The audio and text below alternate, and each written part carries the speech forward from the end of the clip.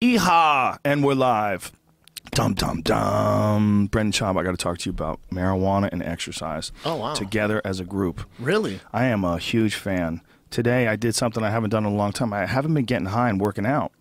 I got high and did yoga like a couple weeks ago, and I fucking loved it. It was a 90-minute class, and it went. I thought I was abducted by aliens, and I lost time. Hot aliens? No. Hot aliens in spandex? The place I go to is not that well. They're very nice people. I'll just say that.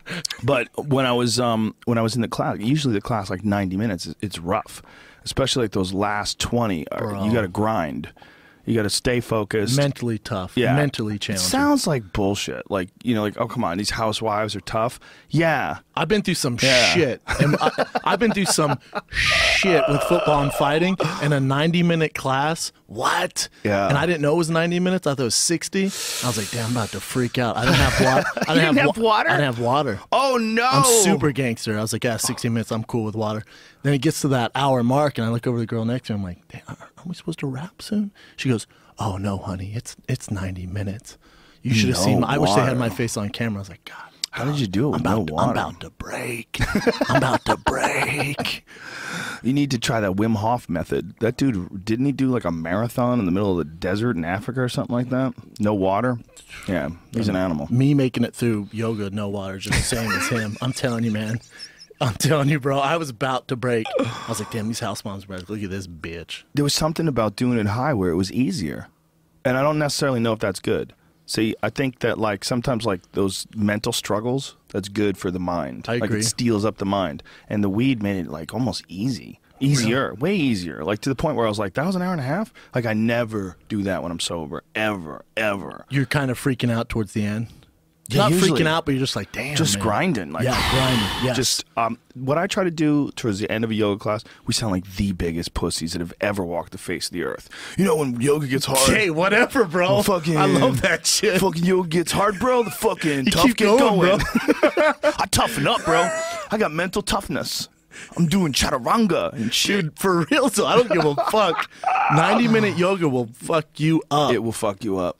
But what I do is I just try to concentrate on my breathing. That's it. Just concentrate on my breathing, and I don't let anything in. I don't let any complaints in. I don't let any I'm tired in. I just won't. I know it's there, but I just bear down and really focus on breathing and bear down and focus on whatever I'm trying to do physically, whatever the posture is. Dude, for me it was I'm working so much and all I care about is work, and it's all I think about all the time. But when I go to yoga, it's so hard. Yeah. It takes my mind off what's going on. Yeah. So it's like a reset button, but it is a motherfucker. I feel the exact same way. It does something. There's something about holding poses and the difficulty and the focus that it requires to do it right. It sort of erases your mind. It cleans your mind out. It's almost like a car wash for your brain. Yeah, it's almost like a little reset where then it helps later in the day. Oh yeah, it helps you. Like you're so much less I want to say reactive, but you're more relaxed when it comes to like outcomes of things. You're more relaxed when it comes to interactions with people. It makes you, I swear to God, I think it makes you a nicer person. I really agree. do. It opens you up. I'm more open-minded. I think it I've been going for about 3 weeks now in Santa Monica. When I first got there, literally no one talked to me. They're like, look at this fucking meathead in here. No one talked to me. I was in the back. I'd come out. They'd have like their little groups, and I'd just be on my own. Like, prejudice. Damn it. I know, man. Bullshit. Racism's real. Rejudice. Real. It's not racism. Real. Race of men. Race of real yes. men. That's what it is. They're racist against real men. They're my friend. I want different human race. I want them over now, though. They're cool. You want them over now? Yeah. What's up, Tina? You know all that shit. Okay, Yeah, that know kind of what's shit. up. Yeah. Eventually, you're gonna get It's tea together. tough, man. Yeah, you never know. There's a place that I pass by in Santa Monica that has some yoga class, but it's like a factory that produces hot chicks with towels under their arm. Like, what? You want to talk about mental toughness? Try not popping a boner in my yoga class. Straight up. I get in there, I'm like, God damn. The teacher goes, eyes forward, gaze forward, sir. Oh, my God. She tells you that? Oh, to everyone. Gaze forward. Wow, they catch people staring at asses. I'm sure. I'm sure. That's distracting as fuck. You imagine if you're in your pose and some dude is staring at your crack? I bet. That's annoying. If I was a chick, I get I'd it, be man. pissed. It is dark in there, though. Unless that's what I'm into. Some girls are into that. I agree. They go and pretend they don't like it. God, I hate it when people look at me. You know what's weird? It gives... Yeah, God damn it. How dare you? I hate it. Your ass cheeks are hanging out the back doing downward dog. But some of the dudes in there, God bless them, they're not in great shape, and they just say, fuck it. They're in basically a Sunga, gut out, that's it. Yeah. Yeah, there's this guy that goes to my class, and I admire him. He's this old, fat, white guy. And it looks like probably never done a sport in his life. He might not have even ever used the stairs. He might have just used elevators his whole life. I mean, he looks like he's never even thought about exercise. Like, nobody informed him what it was. He just got behind a desk and started eating. It's kind of awesome. Then he hit like 60. And I don't know what motivated him. I've never had a conversation with him, but this dude is in there grinding. Shirt off. Bandana. Yeah, he wears a white bandana like the Karate Kid. Yes. Fucked up, Folded. gray, balding, the whole deal. It's like the hair is chaos and giant gut and gray hair all over his stomach and his tits. But he's in there. His tits. He's in there grinding. That fucking guy's in there grinding, I appreciate the hustle, man. Fuck I get it. He can't do it. He stumbles, gets right back up, tries it again, gets to the position, holds it, stumbles, gets right back up, tries it again. I'm way too vain to do any of that. I hold the position like a motherfucker.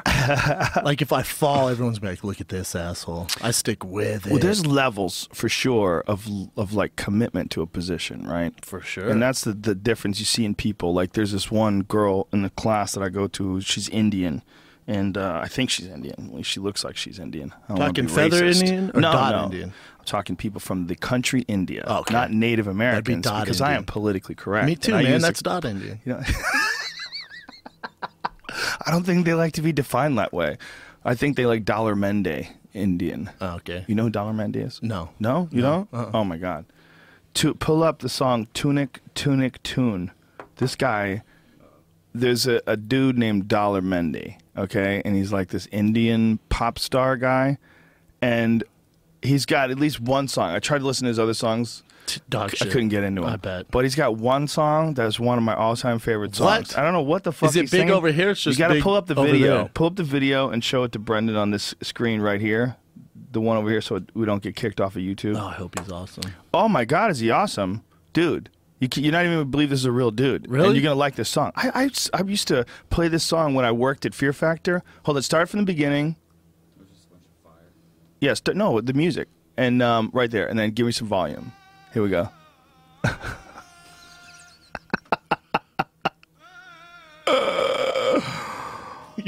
Look at the shitty graphics. Terrible. Asteroids graphics. are coming in. Terrible Look at this. It's like fucking Atari. Look at this, dude. Took this Look audio at off the stream this just in case. fucking You took the guy. audio off? Do you think they're real pillows for this? Yeah? You think? Yeah. Look at this guy. Oh shit. Tell me. There's two of him and him in the video. He's like, you know what we need? We need more of me. I mean, he's dressed in traditional Indian, what looks like magician's garb. Oh, this is full fucking Aladdin up in this bitch. Come on, how awesome is this? It's awesome. You know what I like about it? I have no idea what he's saying. So it's like music that you make with your mouth. Is his other songs just dog shit? I just couldn't get into him. Maybe someone needs to turn me into the right one. I'm sure he has some other hits. It's Yeah, like well, Gangnam over there. Style. You know who Gangnam Style Yeah, is? that one. Yeah. He came out with another one, though. Is it a hit? It's a pretty big hit. Really? What's it called? My Daddy or something? I got it from my daddy. Oh, okay. Well, people, all you fucking haters out there.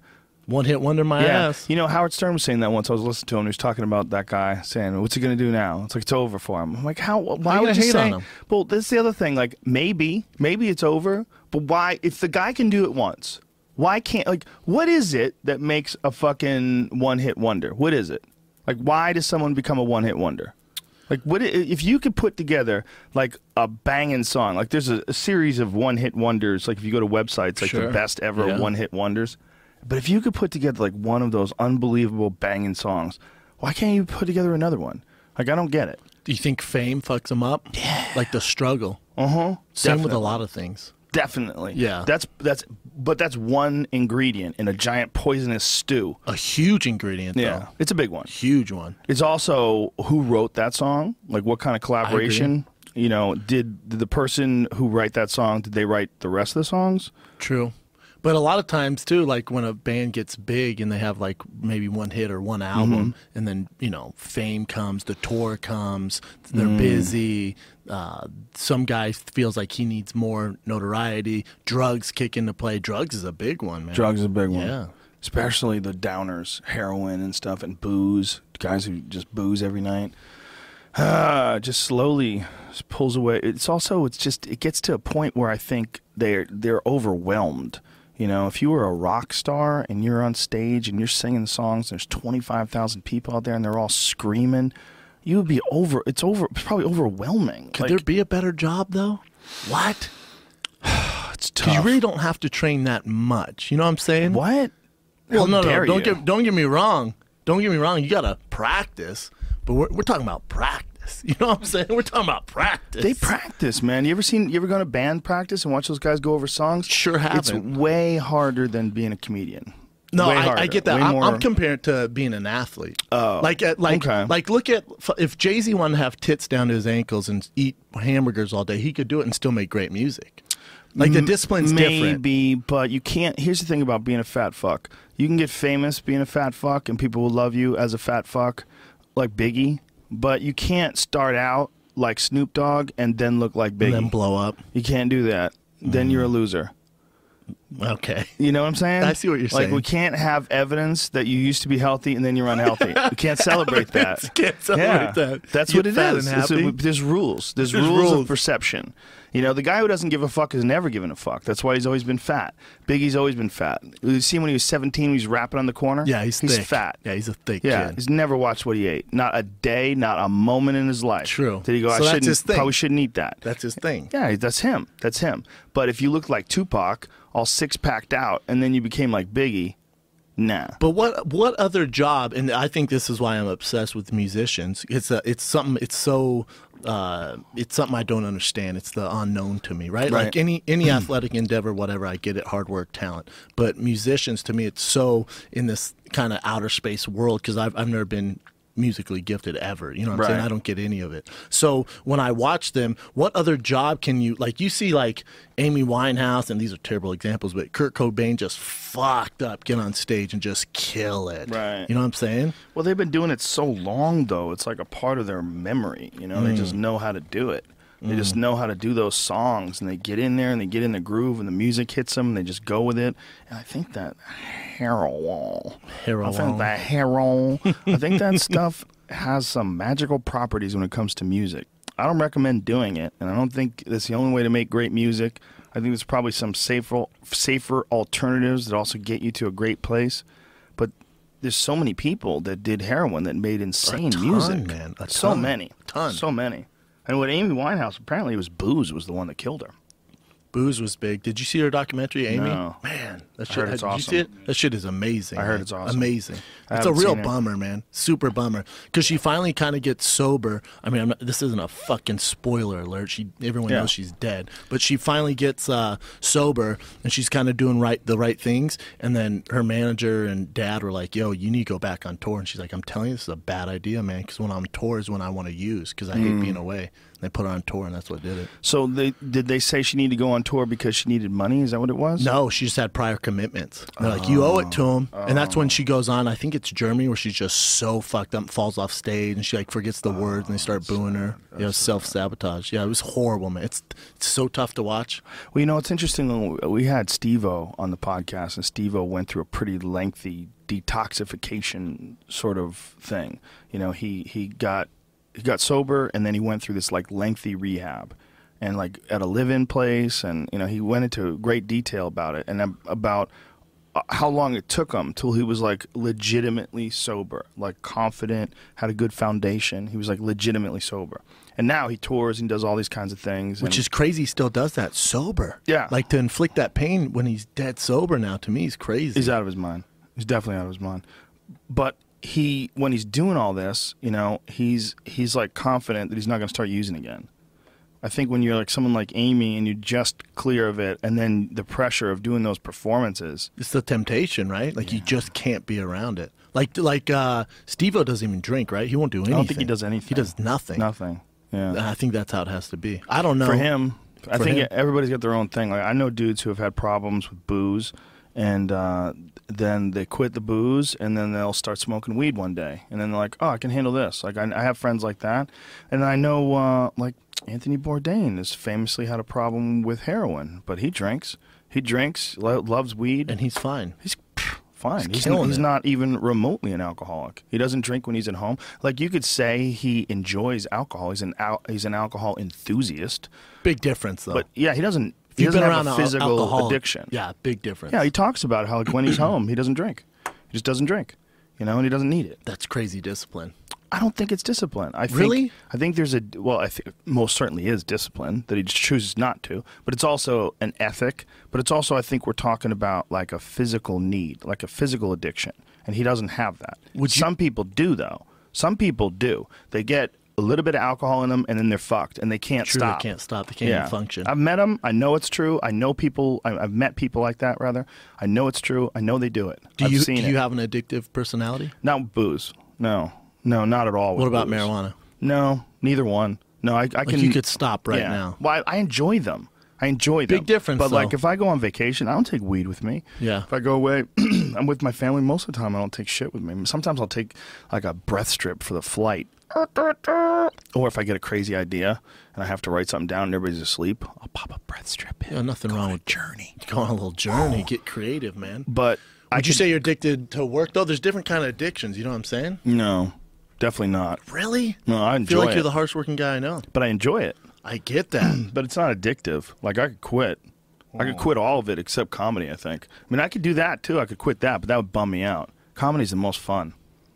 But everything else, even the most fun aspects of it, I could walk away from. Like what's the most fun aspect about the UFC? Is actually watching the fights. 100%. It's not working. Yeah. That's not the most fun aspect of it. Like being literally the best seat in the house, watching the best fighters in the world. That is the best part of it. But the talking part actually makes it less enjoyable. The working part makes the fights less enjoyable. I bet, man. Like I enjoy the fights more when we're doing these fight companions than any other time. Me too. We're all hanging, and we're broadcasting too. There's like this extra element because it's going out there too, and we know people are laughing with us. For sure, man. Yeah. But whenever I go to the fights, when I'm physically there, I don't have as good of a time. I think for me, because I've been in there, I get these nerves and this stress, and so for me, I don't enjoy it. So like this weekend, I can't tell you how many times when I was at Fox, see you at the fights. I'm like, I won't be there, man. I'd rather stay here and watch it. Well, there's another thing about watching at home. You get the perfect angles. You're seeing it from inside the cage.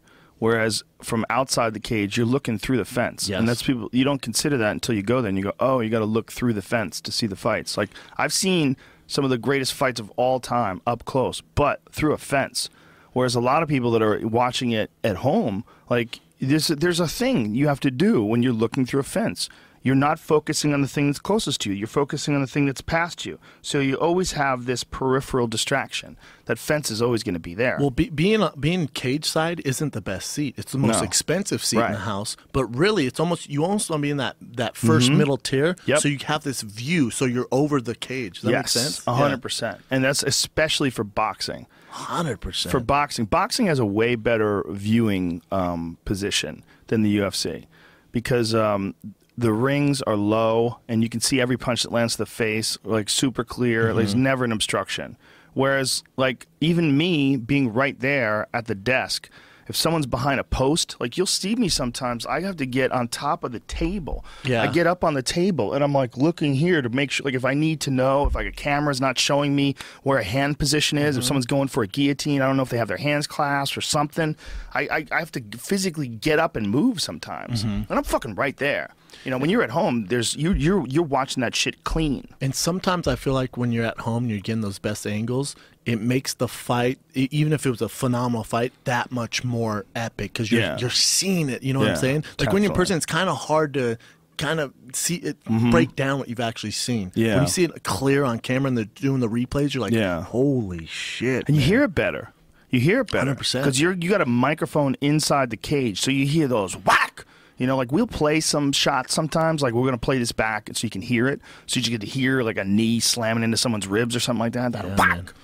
Like Kyle Noak, I think we did that in his knockout in Australia, that front kick to the body. Yep. He shot this perfect front kick to the body, and the dude just went, Peter Sabata, like he made this like like you could There's hear nothing it. Can do, yeah. Nothing he could do. But you hear the slap of the ball of his foot just slamming into that dude's body. It was like a perfect front kick. Callen Oak looks great. That's the thing. A lot of those shots, when you can hear that, boom, especially heavyweights. Mm-hmm. Boom, oh yeah, boom. You're not going to hear them that good inside the actual arena itself. There's so much crowd noise. It's like unless you're right there, it's hard to hear. Like if you even when you're on the first tier, it's hard to hear the impact with everybody yelling and all that screaming. Yeah, I don't know when I'll go to another live event. For me, it's too stressful. Even football games stuff for me to go to, but the UFC, it's just so intense, and for me, it gives me these nerves being right back there. Even I hate staying in hotels because of the stress of fight week. Wow, I hate it.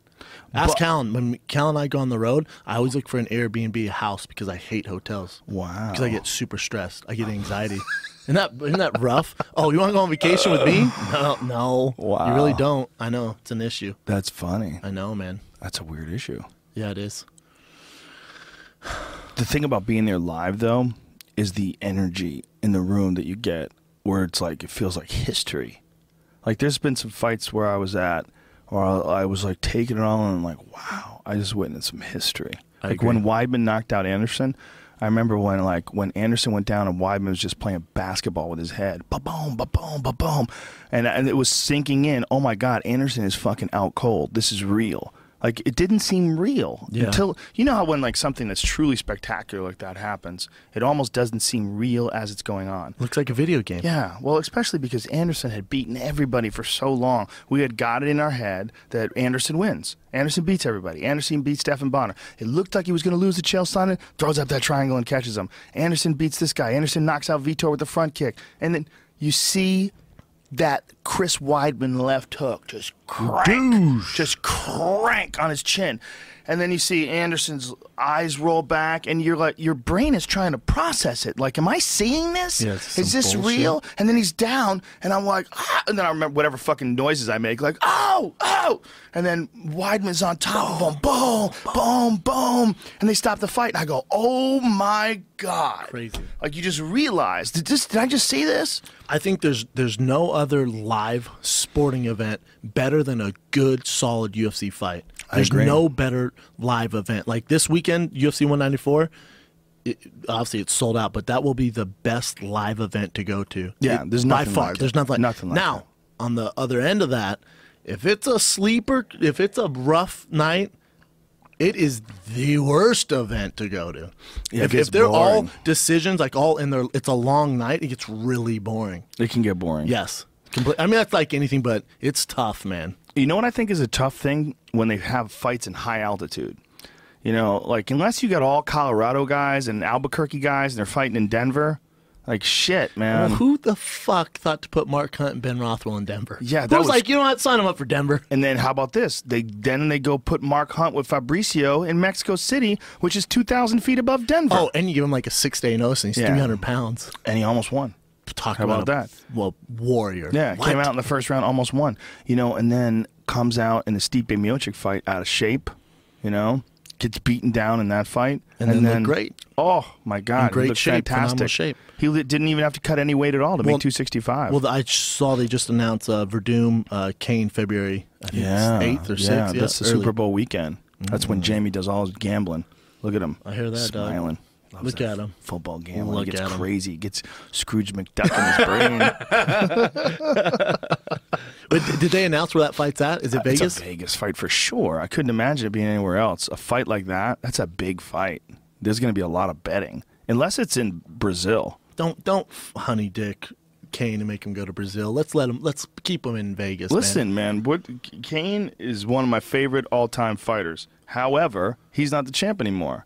The champ is Fabricio Verdum. And if Fabricio Verdum wants to fight in Brazil, and what if he's only going to have one fucking title fight ever? Who knows? Hey, homeboy, it like doesn't work like years. that. Ask Holly Holm out as to being champ. Well, listen. They said, hey, real quick, Holly, just a reminder, you ain't shit. You're going to fight when Ronda's ready. So we're going to do it in July. How rude. Tell me about it. I didn't make this decision. I'm just saying, the champ really, a lot of times, unless your name's Conor McGregor or Ronda Rousey, you don't have shit to say. Well, it is such a different scenario than it is in boxing. But in boxing, there are some parallels. Like you saw Tyson Fury beat Vladimir Klitschko. Did you see that bizarre fight. Like it's He beat almost the like, shit out of him. But Vladimir Klitschko like forgot how to box. I think age caught up with him. You think that's just what it is? overnight? He looked like pure shit. Well, you think and Tyson's tough to fight, yeah, man. he's tough. Well, he's undefeated. He's undefeated. He's taller than Klitschko. He's Yep. very awkward. Yep. He didn't really respect him. He's playing these games. I don't know. It looked like something was wrong with Klitschko's right hand.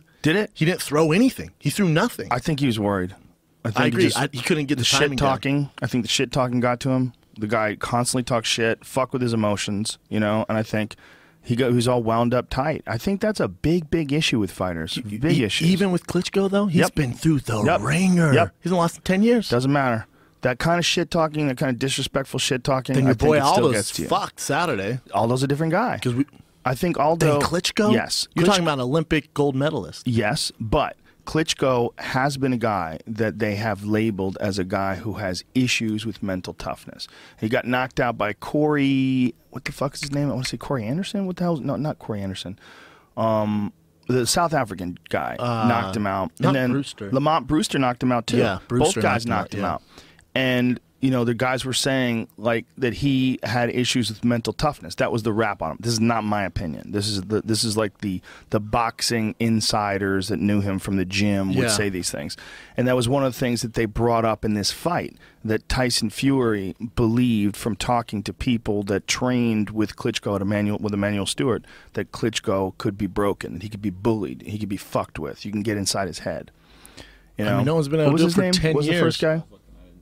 No one's been able to do it for 10 years. Yeah, I mean, look, he's giant and he has a great jab. Both these boys, and he fights Saturday night. That Anthony Joshua guy from England. Yeah. I'm telling you, man. Yeah. Did you look this kid up? Yeah, I did. Yeah, he looks terrifying. God, dog. And you know who everybody's ducking? Shannon Briggs.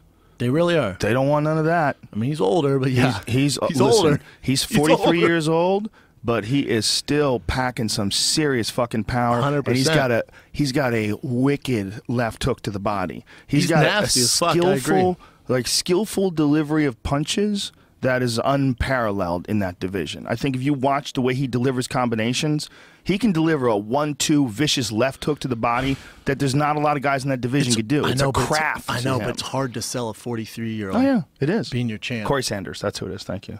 Pull up the last fight, Shannon Briggs' last fight. Dude, he's fighting a guy who does not deserve to be in the ring with him, right? He's a former world champion, and at one time he's like one of the biggest prospects in the heavyweight division. Yeah. But he hits this dude with a 1-2, like a gentle 1-2, and then bop, just pops him on the left hook to the liver, and the guy goes, ugh! His body just crumbles. It's the way he delivers it. Like there's a fluidity to his left hook, like Nicky Holtzkin. You ever see Nicky Holtzkin throw that left hook? Ooh, probably the best left hook in the world. That left hook is a goddamn thing of beauty. It's from the heavens. Yes. It's the way Nicky throws it too. It's like he gets you thinking about these head punches, and then snap. He just snaps it in like right in the pocket, and that liver shot. You know not to go back them, but you know they took Tyson Fury's title away. Yeah, that's what I was going to say. Yeah, that's what I was going to say. Like in MMA, you can't look at it that way. Watch. Well, I guess we're going to see a replay. Briggs is but why don't you swole. bring it back to the beginning, Jamie, so you can watch it from the beginning? Ooh, Briggs is jacked, son. Well, can we go to the beginning of the video? Just go all the way to the beginning. There you go. Right to the beginning. But look at this. Oof. That's it. That's exactly what I was looking for. Do that again. Play that again. Play that again. But just watch the fluidity. Pop, pop. Watch this. Come on, son. That was nasty. Pop, pop, and then that left hook under the arm. Who boxes like him in the heavyweight division? I would say one more time. Do that thing from the beginning. Look at that. You know that the whipping fluidity to his punches. You know, like he's got like this real refined style of punching. Do it. He's going to struggle with a younger guy like that. Joshua or Deontay Wilder, though. But they're not going to sit there. That's true. They're going to push a hard pace. They're going to get in his face. That guy he's fighting got straight off the bus and look at this, put on the son. gloves. Yeah. That's nasty. Yeah. But, you know, he had a hard time with Vitaly Klitschko. Vitaly Klitschko beat him up. But I don't know if he was working as hard back then as he was now. He's sort of like a reborn kind of a guy. Yeah. You know? Good for him, man. He's got all these motivational videos online, too. Like, he's an interesting guy. I'm a fan. I am, too. Me I am, too. I want to see him get a shot before he's too old. You know, he's 43. It's going to be tough, man. Dude, especially him and with Tyson Fury would be some wild shit. That would be a wild-ass fight. Talking. Him and Deontay Wilder, that would be another wild fight. Dude, I'm trying to see Deontay Wilder and that Joshua guy. Yeah, that would be interesting. It's a fight, but boxing, man, not right, and it takes forever for anything to work out. Did you see Canelo Alvarez? Yes. Miguel Cotto? How good did Alvarez look? Jesus Christ. He looked good. He looked good. To me, he's not the savior. Like, he's not the Mexican savior that we're all looking for. He could be. Not yet. He not could yet. He was better. If I'm Canelo's camp, you're not fighting Triple G next. We're not doing that. That's a bad idea. As a fan, I'm like, fuck yeah, fight. You know what the problem with the Triple G fight is? If I was a promoter, I would say that guy only sold 145,000 pay-per-views in his last fight. Like, nobody knows who the fuck he is yet. And he's dangerous as fuck. He's dangerous as fuck. And if you're going to have that fight, that should be maximized. Like, I agree, man. When Floyd and Manny, they almost missed the boat, right? Because Floyd they missed the boat. Well, they kind of did, but they still hit it pretty goddamn hard. It was the biggest fight ever. It went big. I'm just saying it could have been bigger if they did it 2 years ago. They got lucky and they pulled it back once Manny came back and won some fights. True. And looked really good.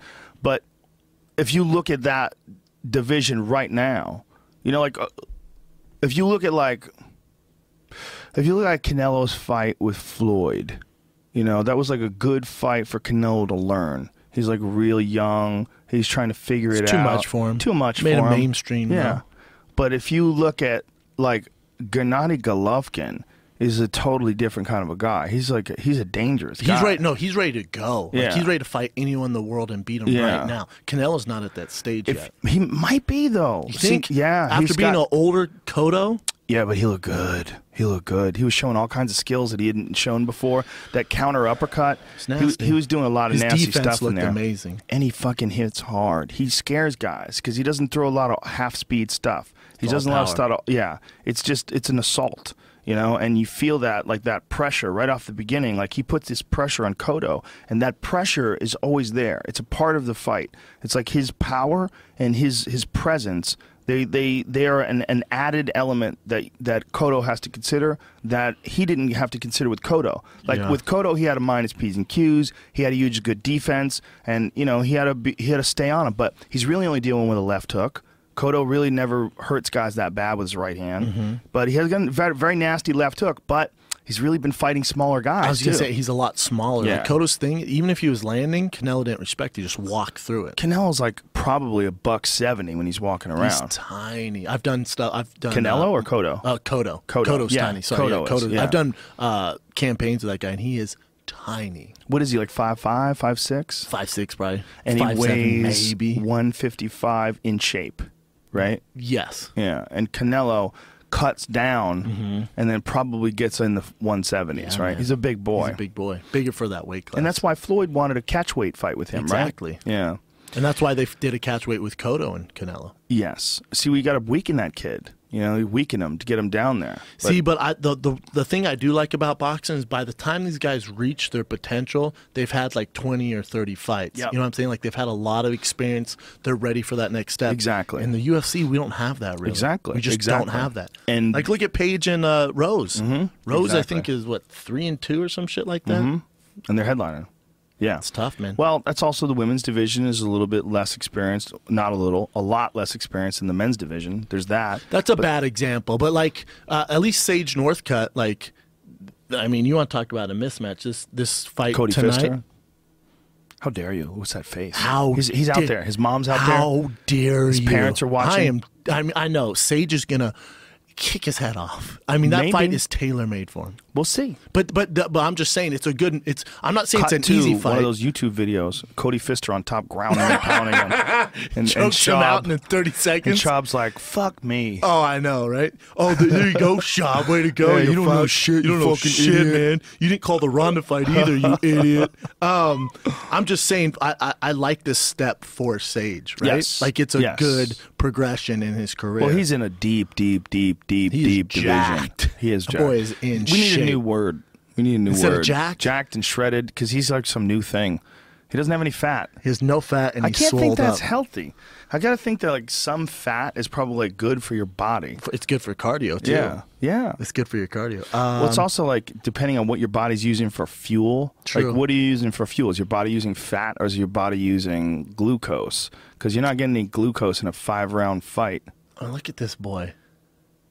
I mean, he looks like he'd just be Glycogen. the lead singer of a boy band Shredded. right now. Somebody on the underground, I forget what the exact quote that he looks like. I'm going to butcher this because I don't have it in front of me, but they said something like, he looked like a boy band fucked an American Eagle. Whoever that is that said that, I'm sorry, I didn't give you credit. True. This kid's just shredded. Yeah, I think he said something like, someone from NSYNC fucked an American Eagle. Yeah, it's true. Yeah. Yeah, I mean, I don't know. I mean, fuck's sakes. How long do you think he can keep pussy away? Because it's got to be like a swarm of malaria-ridden mosquitoes flying into his hotel room. Think about every fucking... What? How can he? Every girl wants to get with it. And he's at Texas A&M. I don't know if you've ever seen those smoke shows at Texas A&M. Those are my favorite girls. But they're the best. God bless them. Yes. Them and Australians. Yeah, Australians get wild. They're pretty hot. I just feel like homeboy, he's going to have to break at some point. But you know what's weird is, do you see the article on his dad? I heard, but I didn't bother digging in because I figured, you know what, I don't even want to read this. I mean, it's just his dad has, apparently a dark past. So it has nothing to do with him. They just assume that his dad has this weird past that Sage is on some shit. I don't think so. The kid's too young and naturally. What is the path? Pat, I think he went to prison like for 10 plus years for selling steroids and other stuff. And cocaine, right? Yes. Yeah. Well, that's a good combination. If you want to be really angry and strong, especially if you're in pride, it's a hell of a drug. I think you'll win a belt. Yeah, I hope it doesn't have anything to do with him. I hope his dad is reformed. I'm sure. Come on, he's just a freak, man. Could be. Yeah. Well, he's also been training since he was 5, and here's the thing about steroids. You need a lot more than that to look like that. To be that 100%, lean, that's genetics, man. It's genetics, and it's insane work. Yes. There's just no way around it. More, I'd say more genetics than anything. 100%. At his age, yeah. more and I genetics. think a strict diet for the majority of his life. I mean, he's been eating like lean chicken, and like he details like what he eats. Really? He's been yeah. I mean, he's in college too, so I'm sure after this fight he's balls deep in Chipotle or something. I don't think he is, man. You don't think so? I think he's one of those guys. Oh, those guys are tough to hang out with. Those are scary. Those guys are tough to hang out with. Look at him. He's got this like fucking this glow. This like, yeah, everything's amazing. He's like still coming out of the womb. Yeah, like he has no idea. He's never seen anything dark in his life. Did you see him deadlift done some dark shit. 500 pounds or some shit? Does he really? He like looks at the camera. He's like, "Hey, everybody!" And he's just like, Jesus. And then just sets it down. Well, we were waiting for these guys to start showing up. These guys who have been a project by some overzealous father who has a martial arts background and takes the kids. Shirt. Yeah. Well, you don't want that guy. You know what I'm saying? Maybe he did in the 80s. Like he had a tap in the 90s. When did tap out start? If he had a tap out shirt in like 98. I'll accept it. And he's watching just Rich Franklin. What is that? Why are you showing there me he that is. ass? Look at him. Look, he's like, hey, there you go. Hey, check this out, everyone. Is that real? Yeah, that's real. Look, hey. That guy lifted 500 pounds like it's nothing. Gadoosh. I don't know how much that is. It looks like a shitload, though. That's a lot of weight. I don't know who that is. What is that? I'm not mad at girl that. sticking her ass out. Holy Jesus not moly. Mad at her. Oh, yeah, that's a strong fucker. He's definitely talented. He's got a lot of techniques, too, and he's really good at transitioning between striking and grappling. But what I was going to say when we went on this long, circuitous route is that someone like a Holly Holm is not in a position like a Tyson Fury is, where Tyson Fury can say, fuck it, I don't want to fight this Russian cat. Not? But hold on, let me finish. Sorry, let me finish. He can say, Tyson Fury could say, I don't want to fight this Russian dude. And they will, fuck it, we're stripping you of the title. He's like, whatever, bitch. I know I'm still the champ. Everybody knows I'm the champ. I just beat Vladimir Klitschko. Fuck you. Like, he can do that and get away with it. And he can go to Bob Arum, or he can go to Golden Boy, or the Money Team. Mm-hmm. You know what I mean? There's all these different promoters. Yeah. Floyd Mayweather. For sure. No, I'm with you. There's It's all just these funny. different promoters that will put on excellent fights that are big pay-per-view events that HBO can show. That's the difference. With the UFC, it's the UFC. There's one game in town. So if Holly Holm says, you know what, I'm not waiting for Ronda Rousey. I'm fighting Miesha Tate. Put the fucking fight together. Can't do it. Really? I disagree. But this is what I'm saying. I disagree. How can she? But what I'm saying she can is say, physically, listen, how if can you she? don't give me a fight before then, come July, I'm not doing shit. Okay. Oh, and your biggest payday, I'm not doing anything. You can't do that. Because she's got a contract. I'm sure she has a contract. And I'm sure they can't fine her. I don't know what the contract says when you're the champion. Do you? I would assume that it says something. They must have to get it in writing in some way that you're obligated to defend your title against a challenger of their choosing. I would assume. Okay, if I was going to run a promotion And like the UFC, that's fine. I'm just saying, if let's say if I'm John Jones or if I'm Ron, Right. look at Ronda's calling the shots, my man. I don't know if you guys realize Ronda's basically like, listen, I have this movie here. I need to fight here. That's how this is going down. okay, let me correct you. I'm saying with Holly, Let me correct you. Go. That's not what's going on. What's going on is a number. That number is 200. UFC 200. Correct. They want to make it the biggest fucking UFC the world has ever known. They're already advertising it, okay? You'll see these big images. It just comes on July 2016 UFC 200. There's no other number. Hold on. There's no other number that's like that they're looking towards this thing. Then there's also this gigantic arena that's opening up in Vegas in April. So they know that that's where they're going to do it. And they know they're going to do it in July. So this is what's motivating. No, I get that, Joe. If you don't think that they're the ones that are guiding this to July and not Ronda, guarantee you it's them. I'm not saying that. I'm saying previously, before Ronda's been able to, with movies and everything, decide when she fights. Yeah, well, not now, though. No, not now. This is whatever. I don't know how if her jaw's messed up or what with this now. Yeah. I'm just saying if I'm Holly, she has more power than she thinks. Yes and no. Because if someone was out that long, because it's a long time, you know what I'm saying? But from a business standpoint, I'm with Dana White. That fight has to happen. You can't have Holly fight anyone else. See, I disagree. Really? Yep. Yeah, I disagree. Watch how many pay-per-views Holly versus Misha sells. Okay, listen. First of all, this is what I think. This is my personal opinion. All right, this is just opinions. Yeah, just a couple I guys think talking. You're crazy to not have more than one superstar. Okay? And I think Holly has the legit possibility of being a superstar. Legit. She has everything going for her. She's a preacher's daughter. She is very well spoken. She's very calm, and she's got a great personality, and she's sweet, and people root for her. I agree. And in the face of all the craziness and the trash talking, the media obligations and the pressure, she showed character, and she never cracked. And when she got in there, she performed like a world-class fighter and became the new champion. Mm-hmm. That's a potential superstar, okay? For sure. And if Ronda's going to be out for this long amount of time, why rush her? I mean, if July, okay? You're talking about July, right? We're in December. Mm-hmm. January, February, March, April, May, June, July. 7 months. She just said in an interview that she's not going to be able to eat an apple for 6 months. Forget about taking Impact. So how is that going to happen in July and have her be at her optimum?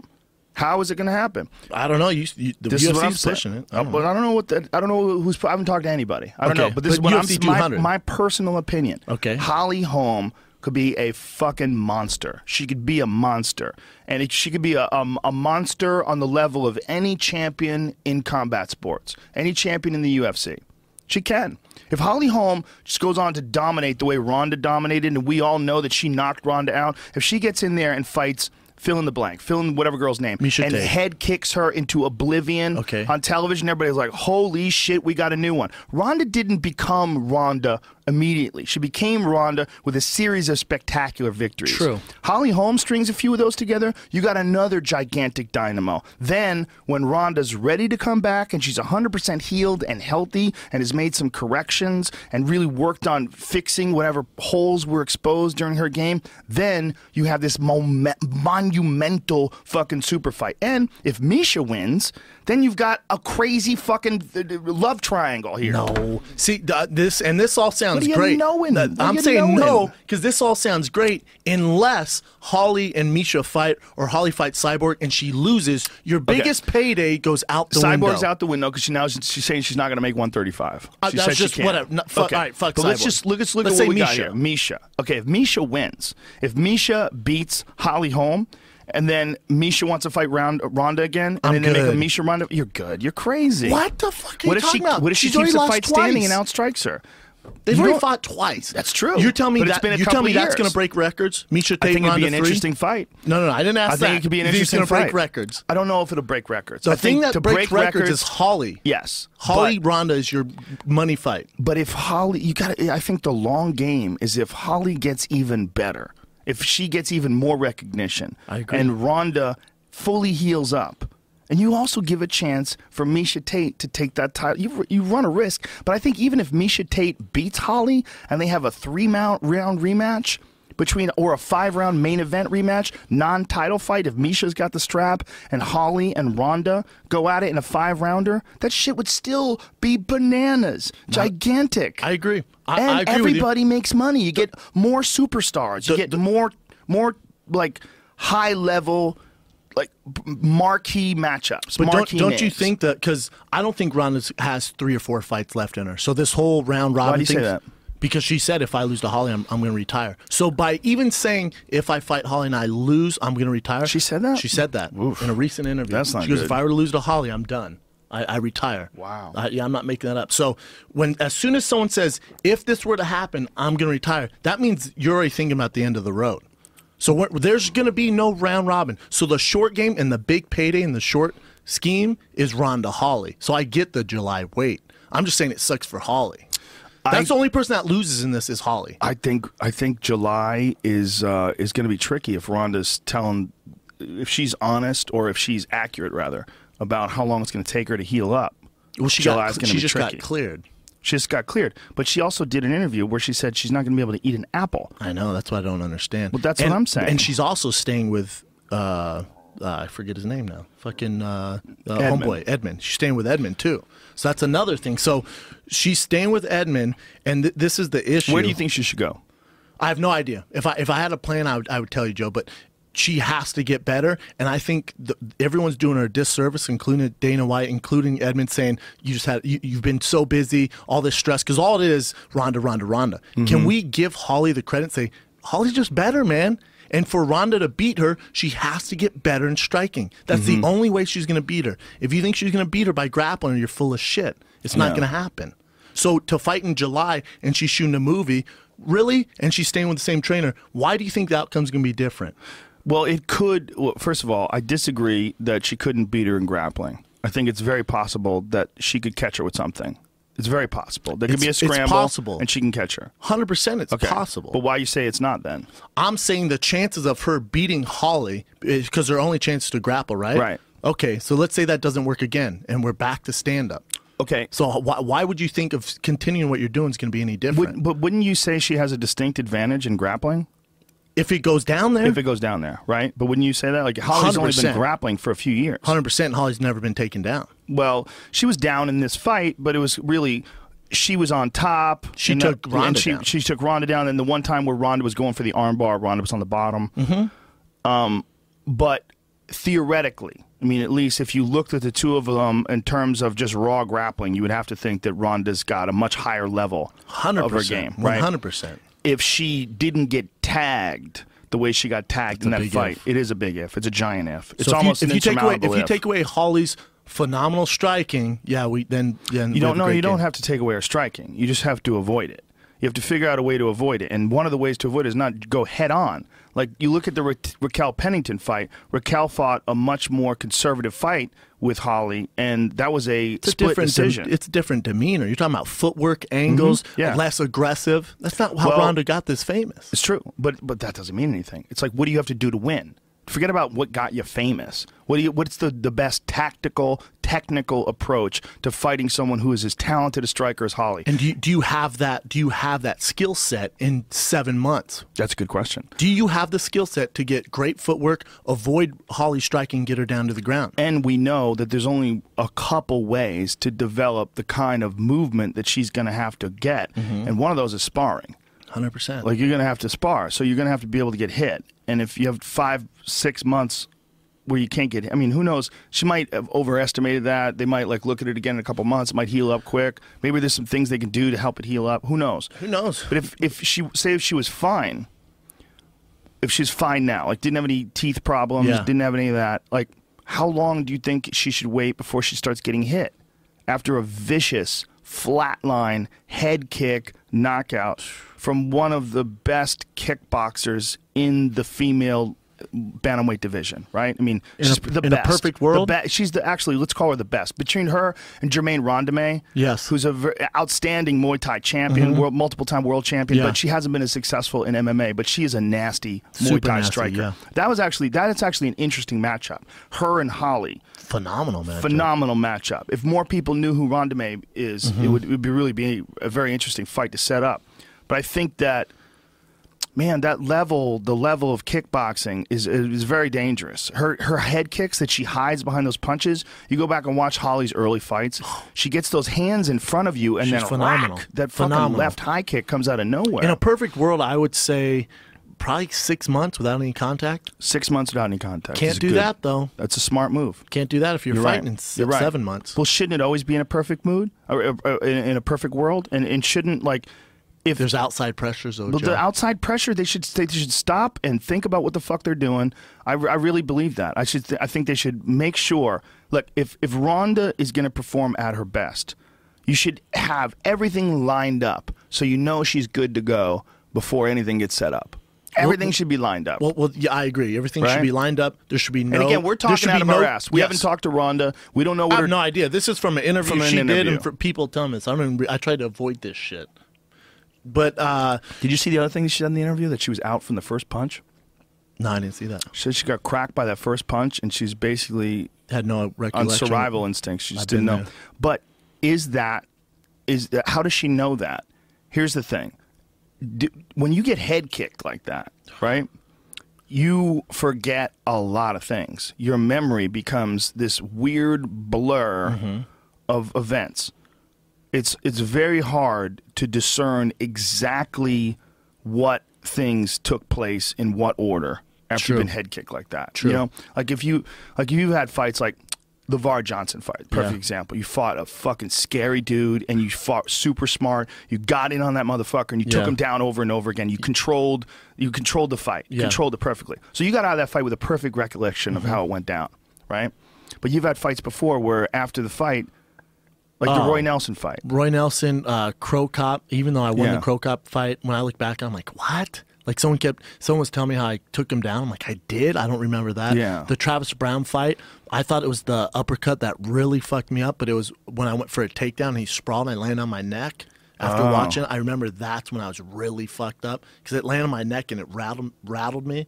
So that's how TJ Grant got his concussion. Same exact way. Yeah, people don't realize that. Like, you know, when two guys are shooting, when one guy's shooting for a takedown, the other guy's trying to defend, that hip to the face, that's super common. Super common. Get your bell rung. I very rarely watch my fights back. And then I watched the Travis Brown fight probably like, I don't know, right after the fight. And I watched it and like, oh, I'm not the same guy. Oh so my you God, got I'm different. rattled. You got rattled Super with that, rattled. and then you got rattled again with the punch. Yeah. So 1-2. After it rattled me, then I watch my movement, and I'm real slow. And our whole game plan was to avoid getting back to the cage. I go straight back to the cage, hands down. Oh, it's like that's not me. We trained 12 weeks to avoid that. Yeah, it's head weird, right? trauma, man. Head trauma. So in a perfect world with Ronda, it's 6 months, and it's 6 months. I wonder what a neurologist would say. Me too. You know, someone who really understands head trauma from like a physical, like just breaking it down to the actual physical components of the brain and all the connective tissue and what kind of damage was done. And you look at it with an MRI and you look for inflammation and what are the issues. I agree. I think I'll tell you this though. If there's anyone who can pull it out of her ass and get a win with that amount of time, at 6 months with that schedule, it's Ronda Rousey. With her tenacity, and everyone's saying, "Oh, she should have left the camp." For her, that's fire for the fuel. So for her, I think. Fuel for the fire. Fuel for the fire, my bad. She's gonna use that and really take it to another level, which is scary. But at the same time, is that the best way to go? I don't think so. It is interesting in the UFC as opposed to other combat sports, where in the other combat sports, the champion is in the driver's seat. Mm-hmm. Like Roy Jones Jr. When Roy Jones Jr. was the champ of the world, there was the Roy Jones show, okay? He was in the goddamn driver's seat, and everybody else you got to wait with your fucking warm, wet towel to wash his balls, and someone else got to be there with a towel to dry them off. Like, it's the Roy Jones Jr. show, okay? Whoever wants it. Is it HBO? Is it pay-per-view? Yeah. They're lining up to see Roy Jones. It's not the WBC. WBC boxing. It didn't mean that. He could have thrown those fucking belts in the trash and fought everybody. And we'd still watch. Nobody would have cared. Yep. Nobody would have cared. I think with Holly it's tough because she has this tremendous skill set and she's such a good person. But, it's kind of like the Chris Weidman effect. They're so damn good, but now we see the Conor McGregor and the Ronda Rouseys. Like, Holly, right? Ronda's on the and I took all the heat because I said I don't think there's any other girl who can carry a pay-per-view main event like Ronda right now. It's just not going to happen. So I get all this heat, and I know you disagree a little bit. I got all this heat, but Holly just beat Ronda, right? Holly's on top of the world. Holly's not on the front cover of ESPN the magazine. Holly's not doing interviews like Ronda's doing right now. Yeah, but it just happened. It just happened. I'm just saying. Yeah, but this just happened. Holly is now the thing in MMA. She's the number one story. No. That's not true. She's the number one story. No, Ronda's the number one story. No, the girl who knocked out Ronda is the number one story because she's the winner in this. I disagree. I disagree with you because she's the winner in this. She's the successor. She might not be as famous as Ronda, but she's got the momentum. She's the winner. She's the one right now who's the champion. She's the one right now that people are like, wow, what a fucking performance by Holly Holm. Eyes are on her now as far as an athlete and a fighter. I think all eyes are on Ronda. Can she bounce back from this? Well, there's going to be that too. Stuff. There's going to be that too. There's way more than that. But Ronda lost in that fight. 100%. Holly won. Holly is the story right now. She's the winner. Other than Aldo and McGregor, and for the hardcore fans, Weidman and Rockhold, Holly Holm is the fucking story. She's the story. I agree. She should be. In my eyes, she's the story. I agree. And she should get more notoriety than anyone right now. I think that, and I think if marketed correctly, she has the potential to be fucking gigantic. Could she be as big as Ronda? Is Ronda as big as she is because she's an antagonist? Is she as big as she is because she's the person who says all that crazy shit, fucks with girls the weigh-ins, and, you know, she's got that fucking, you know, attitude about her and comes out to that Joan Jett song and was beating girls' asses and was pulling it off? Is that what it was? Check. But when a Holly Holm comes along and shows you an alternative approach, and an approach that ultimately is more successful against that one person. I mean, we have one fight, that one fight between the two of them, Holly's flawless, right? Flawless performance. Why? It doesn't make any sense. I mean, do we have a limited amount of fucking superstars? Is there a limited amount of female champs that become huge? I think no. I think Holly has all the ingredients. She's not. It's not going to be the same kind of star because I doubt there'll be as many people who hate her. But that hate also fueled pay-per-view buys, people that were happy when Ronda lost. There's all this extra reality TV shit that's going on with a Ronda Rousey experience. She crossed over to pop culture, so everyone was chiming in. She crossed over, it's like, she became like this cultural icon globally. True. She became and the first woman ever that was like this ass kicker like that looked like her. There's never been one of those before. I agree. So Holly comes along. Holly's going to be a different kind of star. Totally She can be a big star. I think Holly's going to be a big star. She's not going to be a Ronda star. She's not going to get the pay-per-view numbers like Ronda. I don't know about that, man. That's just my... you might be right. Hopefully I'm wrong. You might be right. I'm wrong. I love Holly. Right. I think Holly's the greatest thing to happen in the women's division, but in a long, long time. But she's a great person. And if I had a daughter, I can point to Holly and say, you can act like her. This is good. I agree. And we can't say that for a very long time. Right. I agree 100%. She's a classic example of like an honorable mixed martial arts competitor. Man, that's what you want. She's a true martial artist. And she acts like a true champion. Yes. Right? True pro. I think that with the right fights, she could be gigantic. So this is her mainstream coming out party, right? She knocks out Ronda Rousey, this giant upset, this huge performance. She looks spectacular. This is a coming out party. And then she fights someone else. You don't necessarily have to have this rematch right away. And I think this also sets the seeds up for other people to get attention, like Kat Zingano, who knocked out Miesha Tate. Remember that fucking fight? If Kat Zingano didn't charge after Ronda like that, what if Kat was able to stuff the takedown and turn that fight into a fucking brawl? Who knows what fight we missed out on because Kat decided to throw a crazy flying knee. Worst game plan of all time in UFC history. She'd probably admit that to you. 100% she will. But she is a fucking badass. Hell yeah, that girl is a badass. Super You watch skilled. that fight with Miesha Tate when she hits her with that overhand elbow. Whack! I mean, she's nasty. I think, and they're all so close in the women's division at 135. I think Holly's gonna struggle with Tate and Kat. I think she's the perfect Achilles heel for Ronda. I think these other matchups are a lot tougher for her. They might be, and so sometimes that's interesting. Sometimes styles make fights, man. For us, the media needs a dominant champion, man. To be a superstar, you need to be dominant. Yeah, I don't know, man. I think rivalries are great, too. Sugar Ray Leonard, when he lost to Roberto Duran, got even more famous. And then when they did it again in the rematch, the No Mas fight, that fight was gigantic. No, yeah, those guys are badass. I don't think Kat Zingano and you can compare Kat Zingano and those guys. Respectfully, I agree. Just can't. I agree. Joe. Skill-wise, you're right. I'm with you, man. Right. Those are phenomenal fights. We're talking about moments in time where people are popular, where they're fighting. I'm saying for titles. the women's division right now, you need talent, a technique, dominant champ. You need a dominant. Like I don't know about that, listen, man. If Holly goes out and face kicks Tate in the first round, then gets Kat Zingano and drops her, all right, now we fucking got something. But she loses to Tate, it's like, fuck. Now, here's the other thing, and I hate to be the jinx here. I hate to be the guy who talks about this, but for a girl like Ronda, and who's going to go into movies and is going to, take off and become this... Yeah, she's fine either way. But is she? Because do people want to see those movies the same way they wanted to see those movies when she was smashing Alexis Davis and armbarring Miesha Tate, knocking out Betch Correia? Is there that same draw? Well, I'll say this. I don't think people are going to Ronda movies because she's a phenomenal actress. Does that make sense? Like, I'm not going to see Ronda's movies. You got to see her. You got to see her act in this. She is amazing. She is right. The performance you go of a to see lifetime. her because she's supposedly Ronda the baddest. Rousey. Because she's supposedly the baddest woman on the planet. Yes. Now Holly Holm shut her down. Yes. So now Holly is thought to be the baddest woman on the planet. Correct. Right. Correct. Unless she fights Cyborg, if they figure out a catch weight fight. In MMA, that's really the big scary fight for her. For sure. And she said she would fight her. Yeah, I know. She's fought at 152 in boxing. Holly Holm, she's gangster. But I think other than what would you do if you were the promoter? Let me ask you this: what would you do if I'm Dana White? Yes. Scrooge McDuck. What do you do?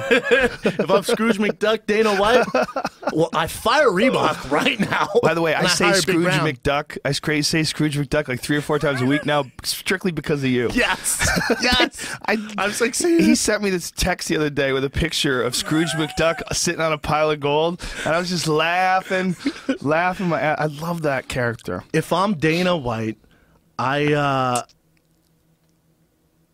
do exactly what he's doing. Would you? What about the long game? How much money do you need in the bank before you start looking at the long game?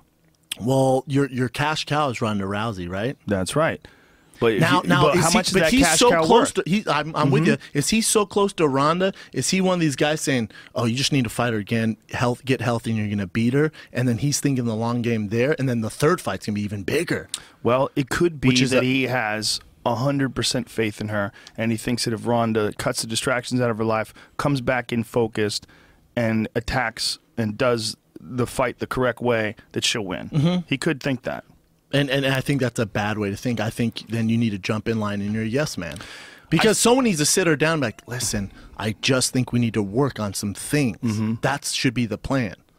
Here's the other thing. Like, there's no evidence of that.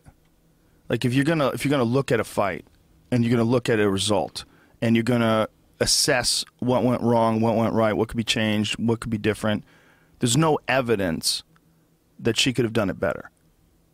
And what I mean is not that she couldn't have fought better. What I mean is that we don't have any evidence. Our only evidence is Ronda's past fights and Holly's past fights. It's all we can go off of. The evidence of the first fight that they had, it was a domination by Holly. So there's no evidence that Ronda could have done better. What you have to look at it technically. You have to look at the attacks, the interactions, the exchanges, right? So they have these exchanges inside the octagon. And in those exchanges, Holly had all the answers. She had all the answers, and she had the right strategy and the right movements. And you saw her reacting to things that she knew were going to take place. The left hand goes for the clinch. Mm-hmm. She's moving it away. She's landing counter shots. She lands that beautiful counter straight left. She's throwing that oblique kick. She's attacking the knee with that, and the thigh with that oblique kick. She does that thing fast too. She's very agile. True. So you look at that and you look at these interactions. You go, well, there's a lot of work to be done here. There's a lot. This is not just a simple matter of someone being tired. Someone like you have to solve. There's technical issues. Yes, giant technical issues. And so do you just chalk it up to, you know what? We just need to get you healthy because you just got to do what you do. She does what she do, and hopefully it's good enough. If not, either way, it's a big payday. I think you give her time. I think you have to give her time. Manny Pacquiao got knocked out by Juan Manuel Marquez. That's a mouthful when you got butter tough. coffee in your face. Yeah, it's tough. Juan Manuel Marquez knocks out Manny Pacquiao, and Freddie Roach says to him, "You can't fight for a year. And we're not doing nothing for a year. I want you to rest up because that was a brutal knockout." I like that. It is. Well, look at Freddie Roach. Freddie Roach has trauma-related Parkinson's from his career in boxing. I think what he did is smart, it's ethical, it's intelligent, and it's correct. And he did it because he's a guy who's experienced the effects of not doing that, of being, rattled inside the cage. And he did it because he wanted the best result for Manny. So Manny comes back a year later. It doesn't look like he's had any ill effects because of that knockout. He looked great. Because he fully healed.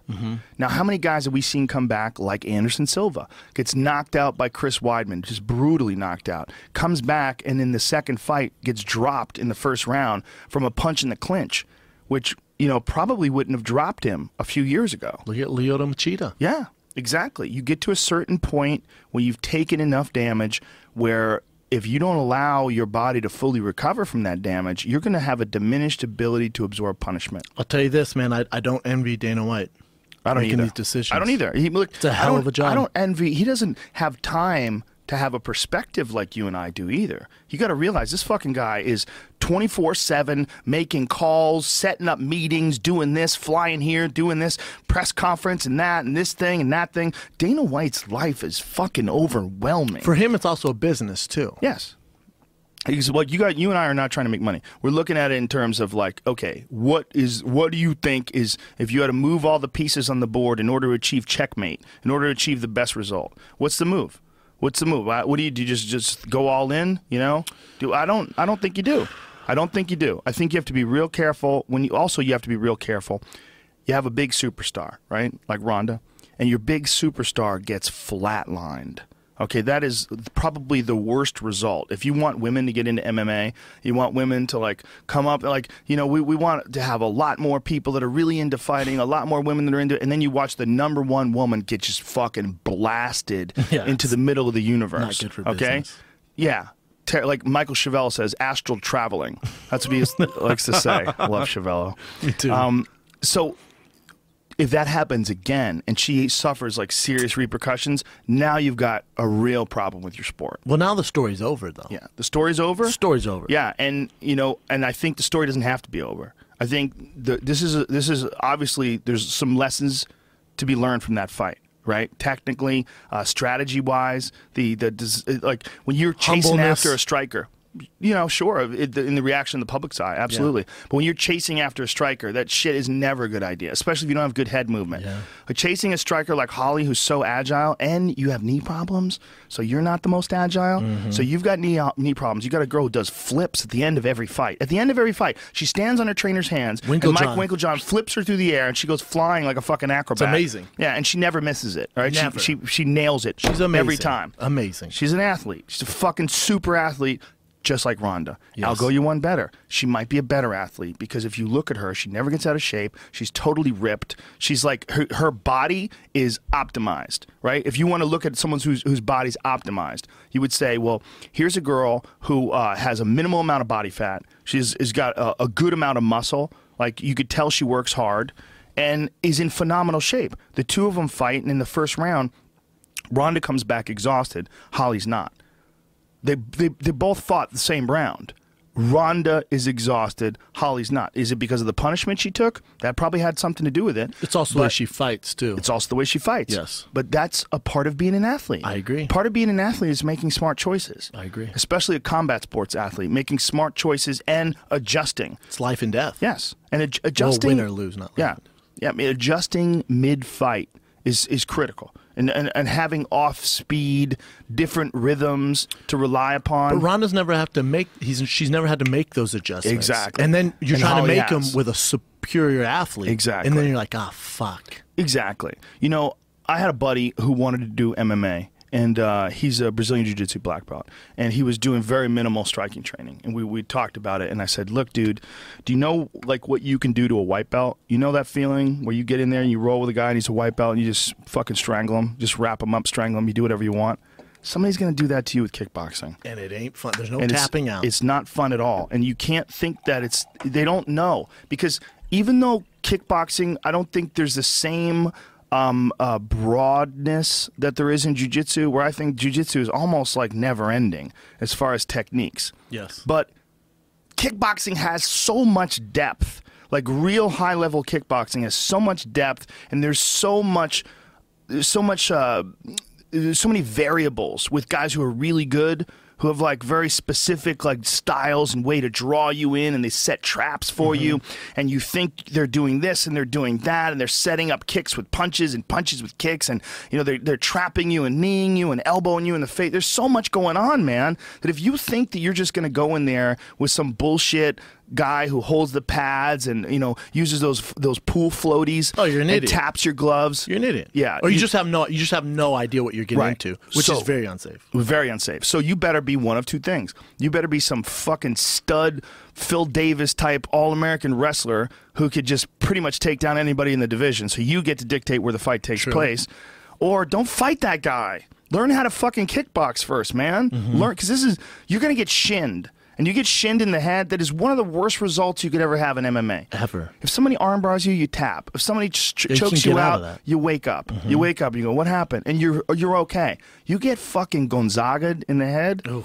Like Gabriel Gonzaga knocked out Krokop, or what Krokop knocked out Vanderlei. What, Jesus. son? Dude, you know Krokop, Gonzaga's fighting, I think, tonight or tomorrow night. He's on this card. Did you know that?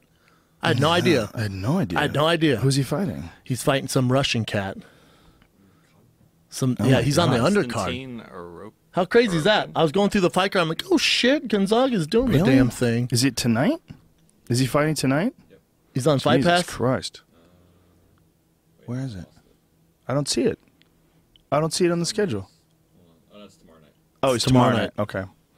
Surprising though, right? I had no idea. Yeah. Hey, 35 fights in 3 days. What is going on with that? What's the idea behind that? I should probably ask. I feel like you'd know more than I would. I should know more than you do. What's wrong with me? I don't know. For sure, just text Dana. He's not going to return my text. He would return your text. None of us like, hey, man. What's fuck up with 35 fights, bro? Why are you guys fucking up so hard? Yeah. But I think it's amazing. It's a Christmas weekend for fighters, or for fans, rather. It's phenomenal. But nothing matters except for UFC 194. Konstantin Yurokin. Yeah, okay, that guy's a beast. He's a big, fucking, tough Russian guy.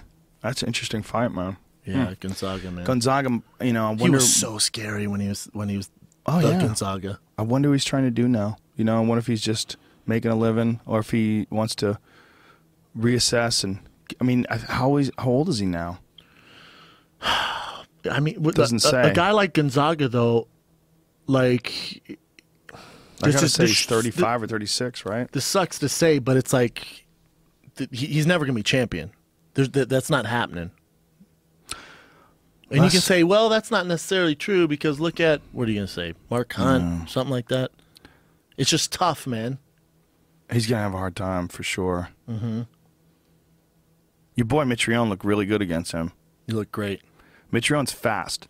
And that's the thing, like Gonzaga, when he gets on the scale, when Gonzaga steps on the platform when he weighs in, it's almost like he's made out of rock. Like, so dense. Even the way he moved, like thump, thump, so thump, dense. Thump. Like, even Brock Lesnar didn't make that kind of noise when he got onto the scale. Gonzaga is so dense. Before I fought him in Anaheim, I remember walking by him, and we were actually supposed to get on the Fighter's Best. I see him in Starbucks eating 2 glazed donuts.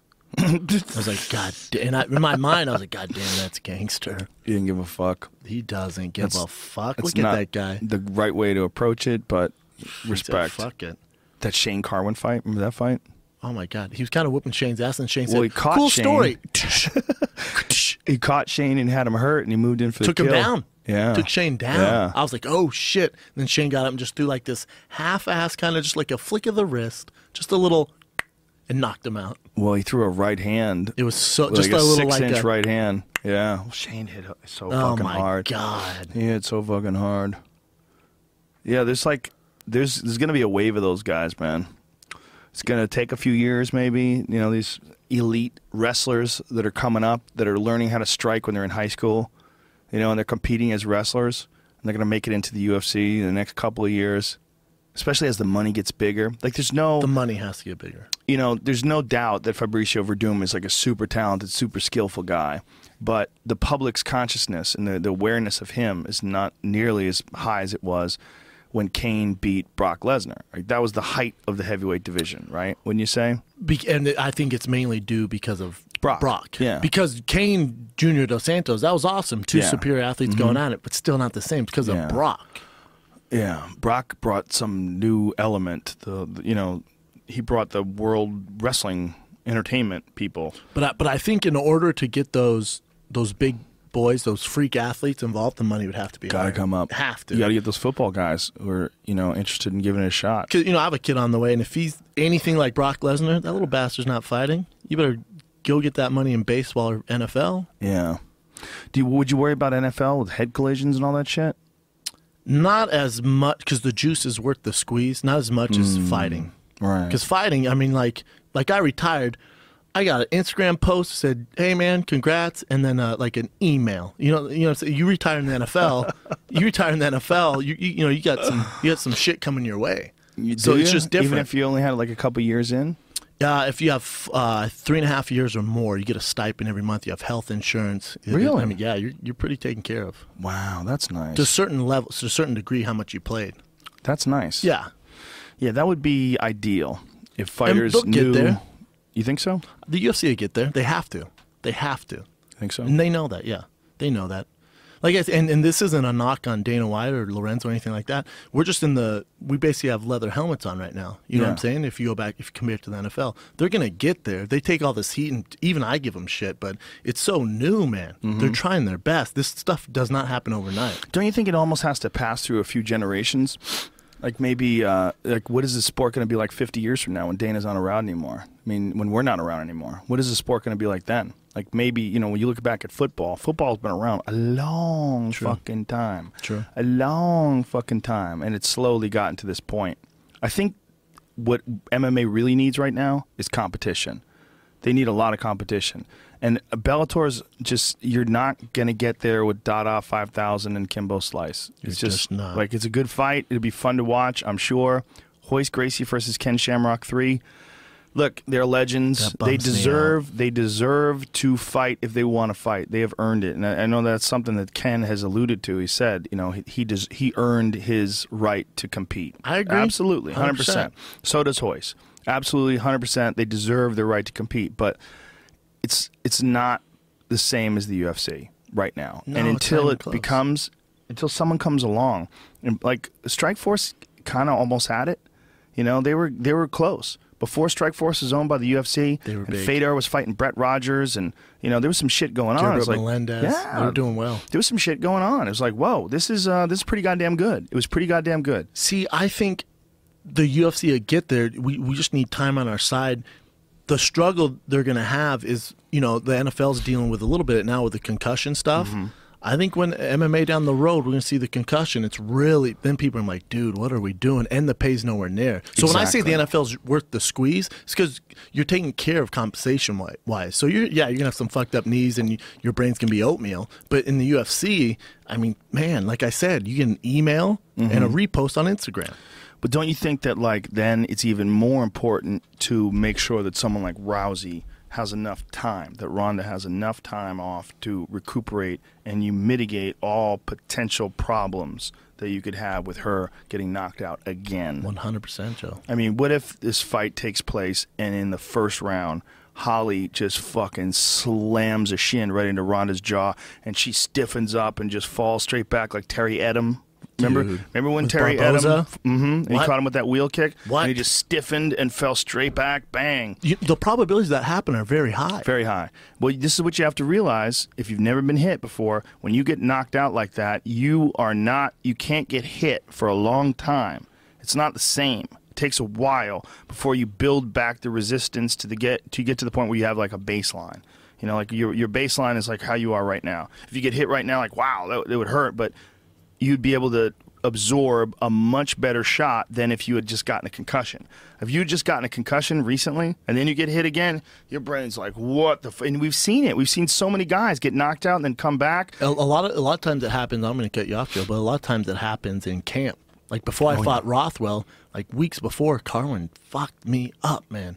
I should. And if I was knowledgeable how I am now, I'd be like, dude, I don't know if I should fight. This is not good. Right. But back in the day, this is whatever 3-4 years ago. They're like, just no more sparring. You'll rest. Well, that's 2 weeks before the fight. That's really not enough time. It's man. not enough. So for then concussion. he lands a decent shot, but I've had way worse. And he clips me, and it's tough, man. Yeah, it just shut you off. Mm-hmm. Yeah, well, Joe Duffy, how about that? A week before he was supposed to fight Dustin Poirier, he gets knocked out in camp. He gets a concussion, and they have to pull him out. See, that's why whenever MMA math people try saying, well, Rockhold, Machida, Weidman, MMA math doesn't work for me because I know Machida was not ready to fight when he fought Rockhold. I was in his camp. We were like, dude, this is not the Machida we know. So he goes in and destroys him, gets clipped. It's the different Machida. So that doesn't work for me. So what was wrong with Machida? He just needed time off. His biggest issue is he'll go right back to sparring. We're not talking like light sparring and hitting mitts. He goes right back to the dog days of sparring as soon as he's done. So, he was getting clipped. He was having just a rough time, and so he just wasn't ready to take that fight. So you were watching him train, and you knew that something was up? I think everyone did. Really? Yeah. And so now, he's taking everyone's like, dude, you need a break. So he's taking a long time off. He fought Munoz. Where was that? In England? Is that where it was? Where his first fight at 185? Yeah. When he head kicked him? Yeah, he looked sensational. They were training together, too. Yeah, that's right. Yeah. Yeah, because we were all trained together, and then was like, dude, I got to fight Machida, and everyone was kind of like, ooh, fuck. But if you watch him from that fight to, like, the Machida you see now, it's like, man, a little shop worn. He's had some tough fights. The old Romero fight. But that happens. Yep. That happens, man. Yeah. That happened. And like I think it happened with Klitschko. I hate going back to boxing, but I think it just, for whatever reason, it happens that it's just a certain fight where you're like, oh my God, it's not the same guy. Yeah. Oh, fuck, man. Well, and is it Jose Aldo's been undefeated for 10 years. He's been through the ringer. He's fought the best of the best. To me, he's number one pound for pound. There's no one better. You look at his resume. To me, he's number fucking one. Now, is Saturday night the time where we see him? It's like, oh, it's not the same Jose we've seen. There's going to come a day. There's going to be a fight unless he retires. See, I think that he is definitely one of the all-time greats, and I think he's definitely one of the best pound-for-pound fighters in the world, but he doesn't fight with the same sort of dominance that Mighty Mouse does. Like, he'll beat, like, Uriah Faber down. He crushed his leg and beat him down and knocked out Chad Mendez in their first fight. But if you look at, like, the Ricardo Lamas fight, Lamas had him on his back in the 5th round. He's beating on him. So did Hominick. Yeah, so did Hominick. He fades towards the end. And if you look at the fight with Chad Mendez, that was a fucking very, very close fight, that second fight. Phenomenal fight. Very close fight. I think 45 is more stacked than Mighty Mouse. I maybe. think it's more stacked. So he's fighting tougher competition. That's certainly a good argument. However, John Dodson knocked out T.J. Dillashaw at 135. He's a fucking monster. True, monster. He's fast as shit. Super athletic and dangerous as fucking. Mighty Mouse just shut him down. I agree. I just think over 10 years, and he's fought the who's who and beat him. Yeah. You know what I'm saying? Yeah. Well, it's such a subjective title, the pound really? for pound Well, best. if you want to talk about pound for pound, who's going to rip everyone's face off, it's John Jones. There's no one better than John Jones to ever enter the octagon. He's literally going to grab everyone and rip their freaking face off. If he wanted to. Do you think so he's that's gonna pound fight, for pound? You think he's going to fight heavyweight now? Yeah, 100%. He's going to go in there, he's going to fight DC, and then he's like, cool, let's fight heavyweight. Yeah. Wow. He's so jacked. What are we doing? He's so jacked. Like, has his shit together. You know, that happens to people when they become, like, real technical, and they're strong, but in a grappling sense, and then they start lifting weights. Like, they get so much, because now they have all this ability to do things from technique that's backed up by all this horsepower. Like, dude, Eddie Bravo's game changed so hard when he started lifting weights. Like, there's Eddie Bravo pre-weights and there's Eddie Bravo post-weights, and they're totally different guys. Night and day different. Well, he was just a small guy who had really good technique, and then he got to the point where he was lifting weights like a couple days a week, steady for years. He wouldn't stop. He's just like, I got to get stronger. He's like, I'm just battling in the gym constantly with these guys who are bigger and stronger than me. And then as soon as he started putting mass on and he started getting really strong to go with that technique, he was just smashing different people. Animal. See, Shankar and myself were a little different. We spent too much time in the weight room when we should have been doing technique. Right. Like, we're in the weight room, like, spotting each other on the bench. I'm like, God, I feel like we should work on punching and kicking. He's like, you think? I'm like, well, you're huge as fuck as it is. I don't think we're going to get any better squatting all the time. Especially if you fight a guy like Junior Dos Santos. Like, Junior couldn't lift nearly as much as Shane, but when they got in the cage together, Junior was lighting him up because of just boxing technique. Yeah, that's where technique comes into play. Well, that's what it is. It's about getting hit. You want to talk about a fight that should have happened years ago? Dos Santos over him next week. What do you think about that fight? I mean, Dos Santos with a new camp with ATT, so I think that's good. This fight should have happened a year or two ago. I don't think Junior's ever the same. I think after those 2 Kane losses and then after that Stipe fight, I mean, what? You want to talk about miles? Brutal fight. So I don't know, man. Yeah. And then with Overeem with this new drug testing, I mean, what are we going to get? We're going to get the 205 Overeem? What's he going to look like? Right. There's a lot of variables, man. A lot of variables, dog. Same with Jose Aldo. Oh, yeah. Yeah. Yeah, you're making the you know he what might be on steroids face. Well, no, I'm just saying. Might have been. Maybe he's not. But that's the face you're making though. He might have been on some let's say he's not, right? Okay. Let's say he is, but then the strict drug testing comes into play. We're talking about a different animal, man. Right. Oh yeah. Completely 100%. different animal. Not the same guy. That's an X factor for me. That's a huge X factor. It has to be. But we don't know. We don't know what he was doing and what he wasn't doing. All speculation. 100%. I have no idea. Yeah, because he never got tested positive for anything. Never. He's an absolute animal. I don't know, but I could say that for anyone. You go through UFC 194. You say that for a lot of guys. It's an X factor. Yeah, that's interesting, man. We can't know. You can't know who's on water, who's on something, and got caught. There's no way unless people get caught. Yeah, when you get caught, they always say, "Oh, I didn't know. Someone gave me this diet." I mean, has there ever been a guy who someone actually they gave him a protein shake and he drank it, and they're like, "Oh, yo, dog, I forgot to tell you steroids and that." Like, motherfucker, I thought this was chocolate whey. Nah, man, I put steroids in it. That's hey, real quick, just for all the listeners out there, that's never happened. I think it's got to have happened once. People are idiots. There's a lot of idiots. And then they test positive. Yeah. I like guys like I didn't even know what I was taking. This guy was just giving me injections in my ass. He told me it's vitamin C. It is possible that if you were at a bad gym and you're hanging around with a bunch of fucking morons and they want you to fail, and there's dudes that are doing juice, they'll put some juice in your protein drink. Here's the solution. Don't let anybody mix your protein drinks. Especially some asshole doesn't really like you. Yeah, man. Some keep an eye crazy on your guy. Shit.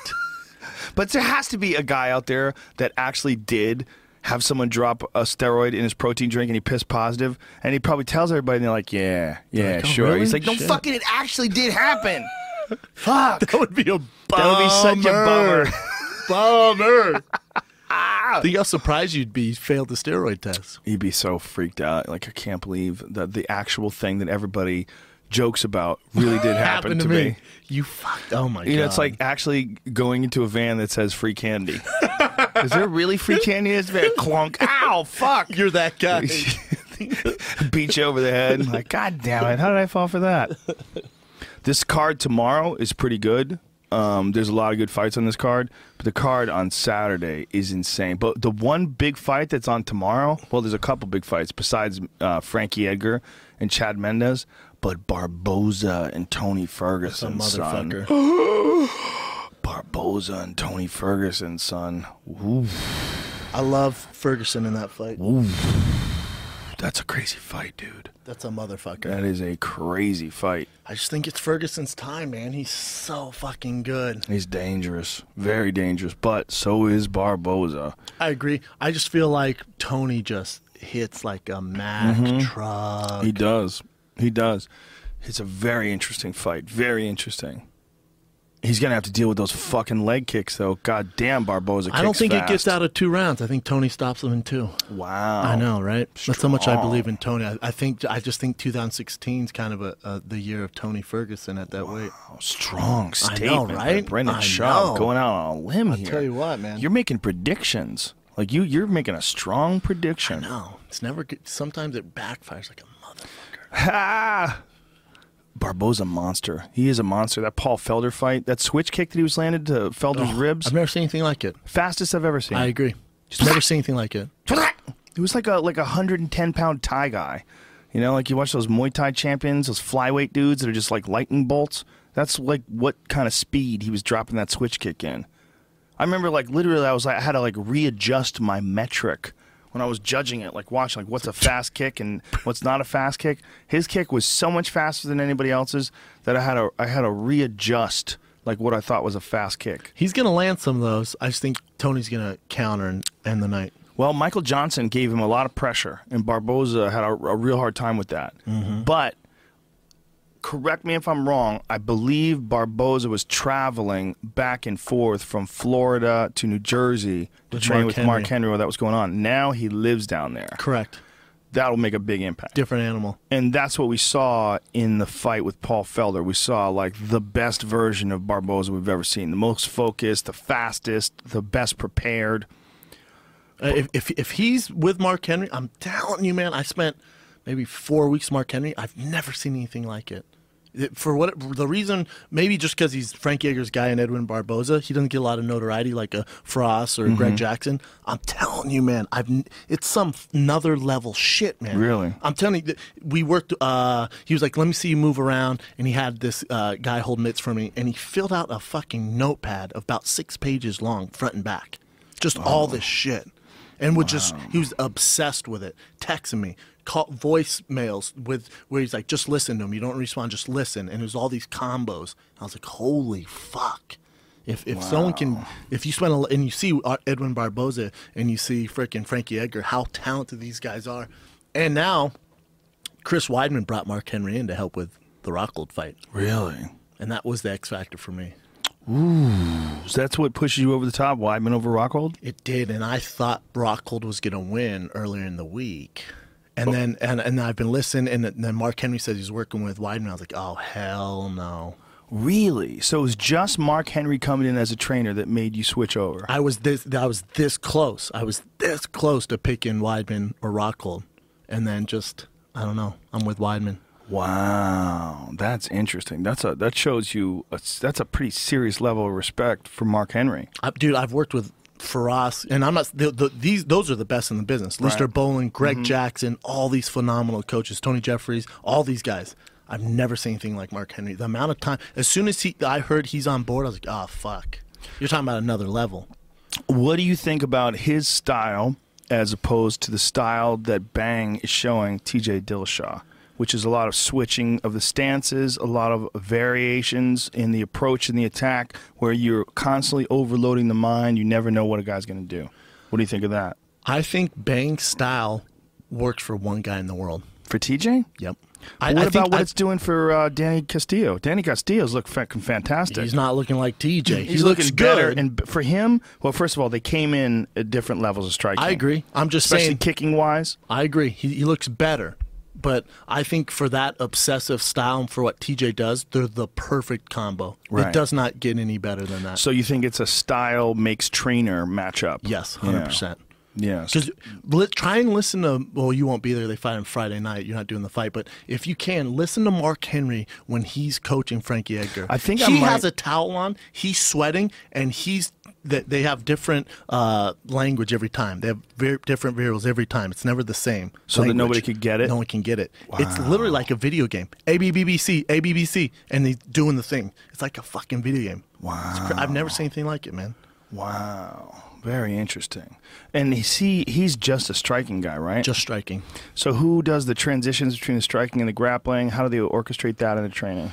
Yeah, I know Weidman has his whole camp with Ray Longo and Matt Serra and all that, so they all come together. Mm-hmm. And then, dude, I've heard stories about Weidman. I don't think people realize how strong Weidman is. I've heard him just molly-whopping heavyweights, just destroying dudes. And Weidman, when I break down the tape, he just has this X factor that I don't think Luke has. Granted, Luke's gone 5 rounds more. A lot of people don't realize that. Luke's gone 5 rounds in Strikeforce. Jacare, Tim Kennedy beat both of them. Great grapplers. But I just think Weidman has this X factor that it's hard to gauge. Like, you can't put a number on it, if that makes sense. I know it sounds weird. Rockhold thinks he's going to be able to stay on the outside and have success the way Anderson did in the first round of the first fight and Vitor did in that opening flurry of that the fight that they had. And he thinks he's going to be able to do some damage there. If you look at that fight, the Vitor fight where Vitor had Weidman stunned, like he nailed him a couple times, and then Vitor moved in for the kill, but Vitor just didn't have the stamina. He just couldn't sustain it, and then he didn't have the defense in the ground. Weidman took him down and just fucked him up. It was just a beat down. As soon as Weidman shot that double, got to hold those legs tight, dropped him down, total control of the ground, and just beat the shit out of him. I don't think he'll be able to do that the same way to Rockhold. I think Rockhold's be a much harder guy to take down and a much harder guy to keep down. I think Rockhold's got a way better wrestling camp with DC and Kane, and Rockhold's just shown really good takedown defense in the past. I think it makes it tricky. I think that fight gets super interesting if Rockhold uses his height and reach in kicking. He's a really good kicker and keeps it on the outside. Phenomenal left kick. What is his fucking background besides wrestling? Surfing. But where did he learn how to kick like that? He was surfing and he was bullshitting around. I know he did some judo when he was young. He didn't have a karate background or anything? And then walked into AK when he was super young. How old was he? I think 17. Okay, so Javier has been kind of coaching him from the beginning, huh? So I mean, Rockhold, I think it will get his kicks off, and that's to keep that distance. I just feel like Weidman's gonna get him down, and Weidman. This is the X factor. Weidman also is a phenomenal grappler, man. He's been training with Marcelo Garcia forever. And, I mean, he's a stud on the ground. I think AK's overlooking that.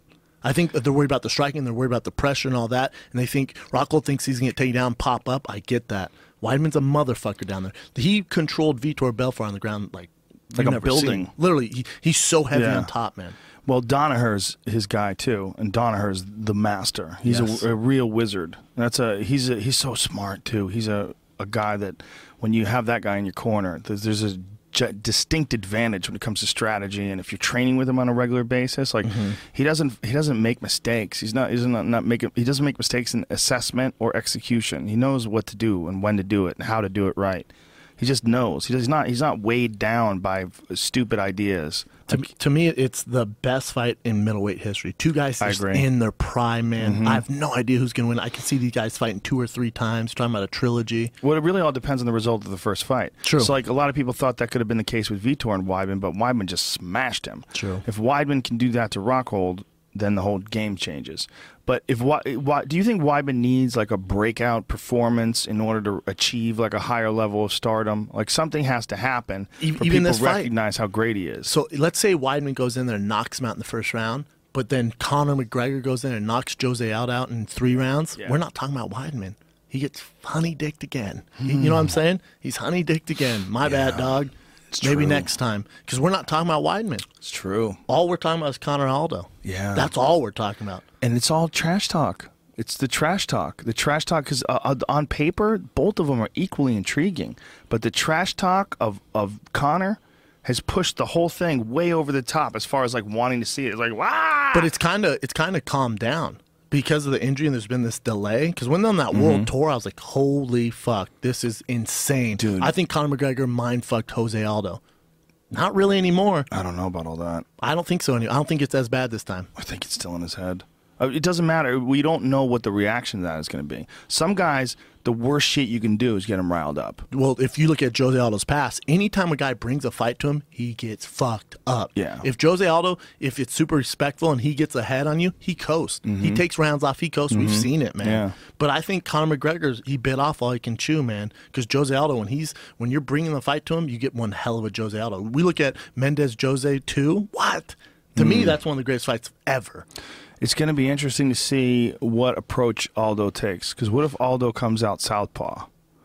Then shit gets interesting. Because one of the benefits that Conor has is that he fights southpaw. He's got a nasty right hand. True. He throws almost like disdainful half-speed kicks, and he uses your positioning and judging you to set up other things. And then he mixes those half-speed kicks up with very fast techniques, spinning kicks and things along those lines, that front kick to the body, and then he'll throw like a disdainful roundhouse kick, almost like daring you to try to counter it so he can look to drop that left hand in on you. He does a lot of interesting shit as far as like varying his rhythm and his approach and his movement, his long, wide stance. He just a lot of shit that's hard to judge.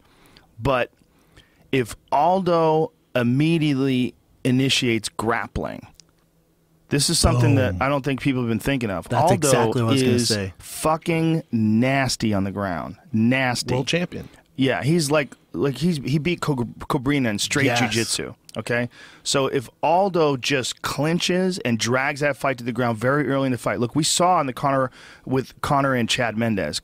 Chad took him down and held him down and was landing some nasty ground and pound with essentially no camp. I mean, 2 weeks, which is like your weight cutting. You know, you don't have any cardio. It's just like you're not going to improve in 2 weeks because the last week is all just about recovery anyway. Mm-hmm. So he's got like 7 days to work out for Conor for a fucking world title fight while he's doing all this press, right? Aldo's got all the time in the world. He's got all the time in the world, and he is a monster on the ground. That's his background. Yeah. His background is not striking. His background is jiu-jitsu. Yeah. So to me, and you hit it right on the head, no one's talking about it. Jose's going to grapple him because Conor's hard to figure out, especially early in the rounds. He's doing all these weird angles. It's like, fuck, man, what am I going to do? He's going to grapple him. That's what I think. And he's a stud athlete, too. Like Freak. He can get a hold of you and drags you to the ground, and all of a sudden, you know, he's got your back and he's fucking blasting you with punches and elbows. It could get real weird. Because if I'm watching the Mendes fight, because I think especially that first round when Mendes kept taking him down, Jose Camp is going, all right, this is what we're going to do, and then let's get it staying in the third, fourth, fifth round. But start teeing off. Here's look at it another way. Conor comes in like a serpent with all his slippery movement, and he drops one of those fucking piston left hands in on Jose's chin. Then shit gets real weird real quick. That could happen too. I agree. Blam! He lands one of those fucking corkers on him and starts talking shit to him and gets in front of his face. Jose's never been in a fight at this magnitude. No. Never with the shit talking. The shit talking changes everything. The shit talking mental warfare. And all the eyes on this fight and the pressure. Oh, yeah. He's been champ, forever. He's been undefeated for 10 years. He's never been in this kind of fight. No, not even close. He's gotten a lot of attention in Brazil.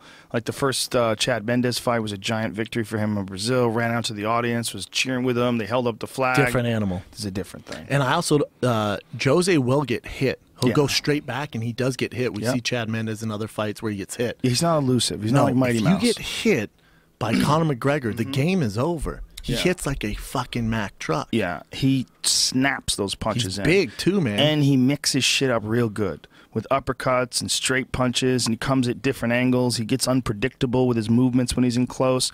Like if you look at his fight with Marcus Brimage, that beautiful combination that he landed to take Brimage out. Amazing. Woo! And how good does his Max Holloway win look now? Exactly. And he did that with really a fucked up knee. Yeah, he jacked his knee in the first round. So there's a lot going on in that fight. What? And I think after, let's say Conor wins that fight, his toughest matchups are looming. They're waiting for him. Well, Tony Ferguson's already called him out. Tony's like, come on up to 155, bitch. This might be his last fight at 45 too. Most likely will be with Donald the IV. wants to fight him too. Of course, that's a fucking fight, son. Pettis. Well, Donald shouldn't be thinking about anything but the 18th. That's gonna be a tough one. That's a tough one. It's a tough one. Rooting for my boy Cerrone. I am too. I'm also rooting for Dos Anjos. That's the fucking problem with being a commentator. You gotta fucking root on everybody. Not me. As a human being, I'm way closer to Donald. Donald's my friend.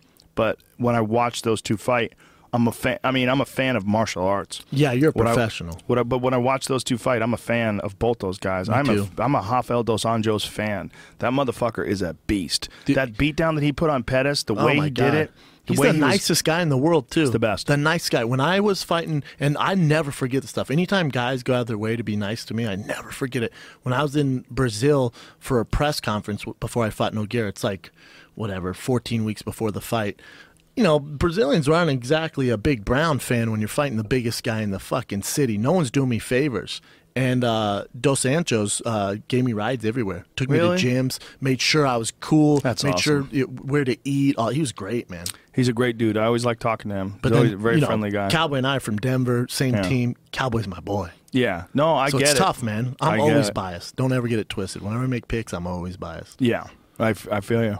I like this fight as a martial artist because as someone who's looks at the problems that both guys present, I like this fight because the physicality of Dos Anjos is something that guys have to deal with. He's worked real hard on his conditioning and his strength and conditioning routine. He trains with that Nick Curson guy. Yeah. He's Marv Marinovic's disciple. Sure. They do some wild, crazy, explosive, plyometric shit. They do a lot of like strength shit, and a lot of it about just reducing the amount of time it takes you to act and to perform your actions. Just getting it down, just fractions of a second, constantly exploding, constantly moving. There's just all sprints and box jumps and that kind of shit. If you watch like some of his the training modalities, it's really fascinating to watch all these different techniques they apply, all these weird flexibility things he does. That's cool. Oh, he does a lot of wild shit, man. The one thing I don't like is how much time Cowboy's had off. Cowboy likes to go, and that's when he's his best. When you give him a lot of time off and he has to think about the fights, it's usually trouble. Yeah, well, but Cowboy's a motherfucker, man. He's so a lot of dangerous. momentum right now. He's got a lot of momentum. And he's a really fucking tough guy. He takes a good shot. They don't get any tougher than Donald Cerrone. He takes a good shot, and he's really fucking sneaky with his Muay Thai. Very sneaky. And off his back, man. I'm telling you, his X Factor off his back. I've rolled with Cowboy. It's like, Jesus, man. Yeah, he's very slick off his back. It's one of the best things about being a kickboxer that has a really good guard game, because you don't worry about getting taken down, because you're very offensive off your back. Unless you're fighting Dos Anjos, who's a high-level grappler, black belt, who does not give a fuck about your guard. Who's also strong as shit. Yes. Like you saw that Nate Diaz fight. He just ragdolled Nate Diaz. And just brutalized that leg, too, with those leg kicks. Oh. It's going to be interesting to see if he decides to stand with Donald, like how he decides to approach it. He's so fucking fast. That was the thing that got me in the Pettis fight, like how fast he is to engage and fast he is to execute. He's like right there, bang! Like he was like put tremendous pressure on Pettis right from the beginning, and Pettis doesn't like that. Pettis likes you to stand the outside and give him time to like get his timing. Most strikers do, like Barboza loves that. Exactly. Yeah, a lot of them like that. And the way to beat those guys a lot of time is that kind of pressure. Get in their face. And Donald had a hard time with Nate in their fight, because Nate put a lot of pressure on him in the first round, and there was a lot of shit talking. Yep. I think he got emotionally invested in that shit talking a little too much. You want to talk about leg kicks? We didn't even talk about this. I hate to go back to it, but Jose Aldo has a motherfucker for a kick. Oh, yeah. What? Horrible. And you got to remember, Conor has that wide stance. Yep, he does. That's a game fact, because you land 4 of those leg kicks. We're talking about a different night. Yep. And he's also, we're assuming that Conor's going to fight southpaw and that Jose's going to fight orthodox. We're assuming. And if he does do that, then it opens him up for that inside leg kick for sure. That's a powerful technique, and it also head kicks. And Jose's not been a head kick kind of a guy, but Conor is. You know, and if Conor is in that position, he's in the strong leg back position, and Jose's opened in the orthodox position. So what I'm saying, folks, if you don't know what we're talking about, if like someone fights a southpaw, it means they have their right foot forward. Orthodox, the way most boxers fight, they have their left leg forward. When Conor has his right leg forward, the inside of his leg, which is a very, very sensitive, soft, tender area, he gets opened up for those inside leg kicks. It'll slow your game down. Yeah. You land a couple of those world-class kicks, it'll slow your game down. Yeah, but I mean, I got to think that Conor's anticipated that, and he's probably going to, time his movement. And then also you look at, like, that was the kick that did in Anderson, because Weidman checked it. Yep. And Weidman checked it perfectly and snapped Anderson's leg. So there's that possibility, too. If they go shin to shin a couple of times, woo. I've never been more excited than for a fight card since Saturday night. It's stunning. Spectacular. It's so good in so many ways. Can I hate on one of the fights on the card, Joe, real quick? Please do. Gunnar Nelson, Damian Maia, I think How dare you? Snooze Fest 3000. How I know. dare I you? hope I'm wrong. I hope I'm you're wrong. wrong, too. Every other fight on that card is ridiculous. I think just style-wise, I just don't see that being fun. You look at their previous wins. Gunnar Nelson's his finishes are only by submission. You ain't submitting Damian Maia. That ain't happening. And then his other ones are decision. Damian Maia is either submission or decision. Imagine if Gunnar did submit Damian Maia. You imagine that? It'd be sick. Can you imagine if he could do that? It'd be so sick. Like, is it possible? I mean, I'm think a fan. Is it possible that Damian could submit Gunnar? I mean, I don't even know if that's possible. I agree. Well, the thing is, we talk about Gunnar Nelson's background in jiu-jitsu. He's the far cry from Damian Maia. Don't get twisted, people. As far as, celebrated true traditional jiu-jitsu, Damian Maia's a motherfucking monster. Absolutely, 100% as far as achievements. Yes. But when you look at what Gunnar Nelson has done, like, he's an elite grappler. He really He is. beat Jeff Munson, son. Yes, he did. What? Dominated him. Yes. And he's also small for the division, which is where it gets interesting, because Damian Maia is large for the division. Damian cuts a lot of weight, and this will be his first time doing it without an IV. Oh, see all these X factors, son? The other thing is, Damian Maia, he's not exactly Lance Armstrong in the cardio department. So you want to talk about submissions later in the round, there's going to be one. It's probably going to be Nelson. Well, and with no IV, he could even be more totally weakened by this weight that. cut. Yeah, it's a factor.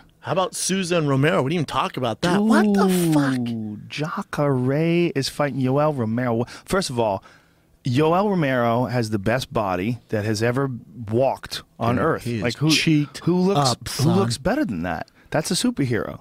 He's a superhero. That's a superhero. That's fucking Aquaman. That's Spider-Man.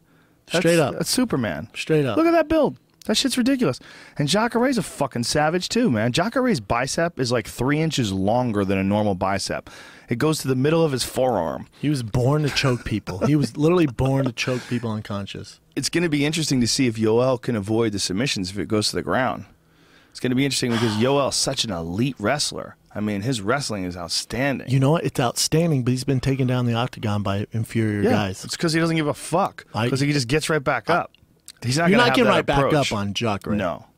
He's not going to have that approach. That's a fucking tough He's going to fight be call. much more conservative, I think, in his approach as far as his attacks. But he's got so much faith in that fast twitch muscle fiber too, because he drops those fucking fast shots on you. So does Souza, though. Yep. So does Jacare. Yep.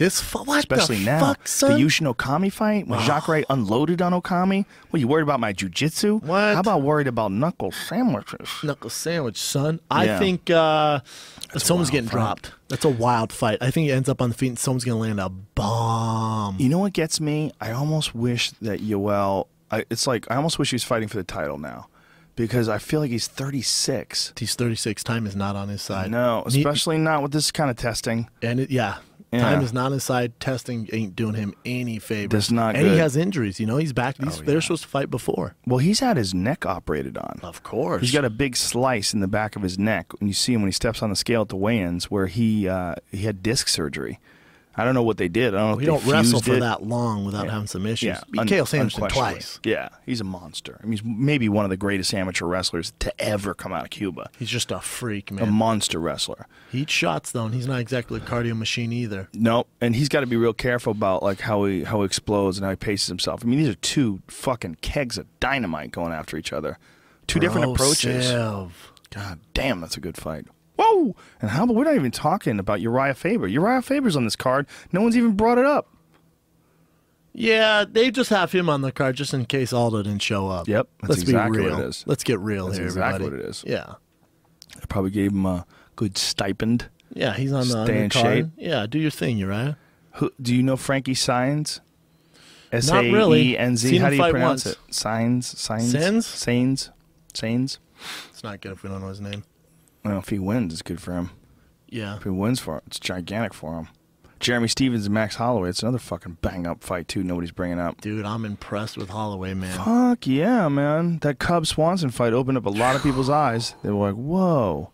And this kid's only like 24. He's young, talented, Mm-hmm. fucking dude's up. What's he won? 5 in a row, 7 in a row since losing to Connor? 5, probably? He's won quite a few and looks better every single time he's inside the octagon. Hey, Stevens, for sure, let's not suck in our gut like that when we take the picture, though.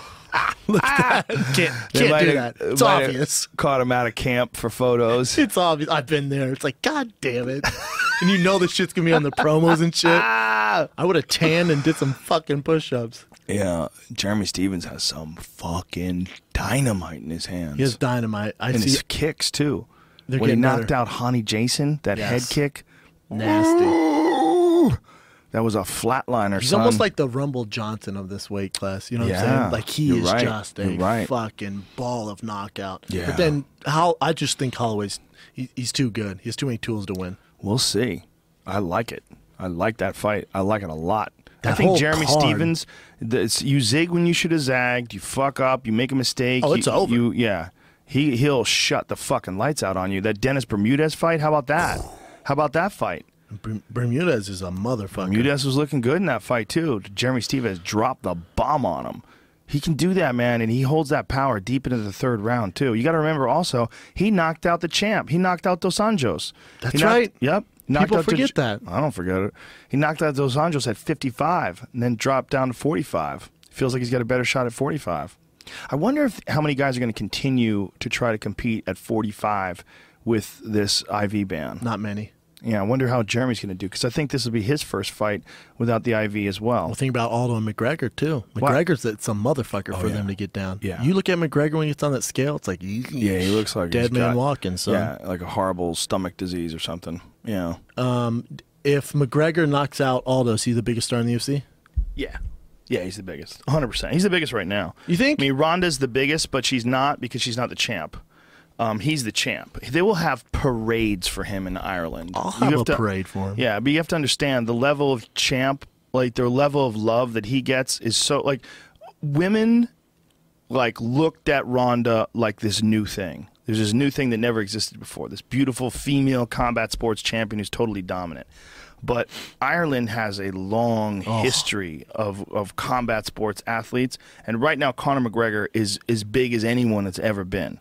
And if he beats Aldo and he smashes Aldo with the way he talks and his charisma, the way he dresses, his whole package, the whole thing, there's no one like him. They will have a goddamn parade for him in Ireland, and he will be the biggest star MMA has ever seen. He will eclipse Brock Lesnar and Ronda Rousey together. He's going to be the fucking Mac Daddy. You know the thing about Conor, too? That's a big if, right? It's a big if. It's a big if. It's a fucking if, man. But it's an if and I think a half. the UFC needs it. I think UFC needs him to win so bad. Nope. I disagree. Conor, if Conor gets knocked out dead by Jose Aldo, then Aldo looks even better. Okay. Aldo looks even better, and then next people want to see Aldo fight someone else. Who? Frank Edgar again?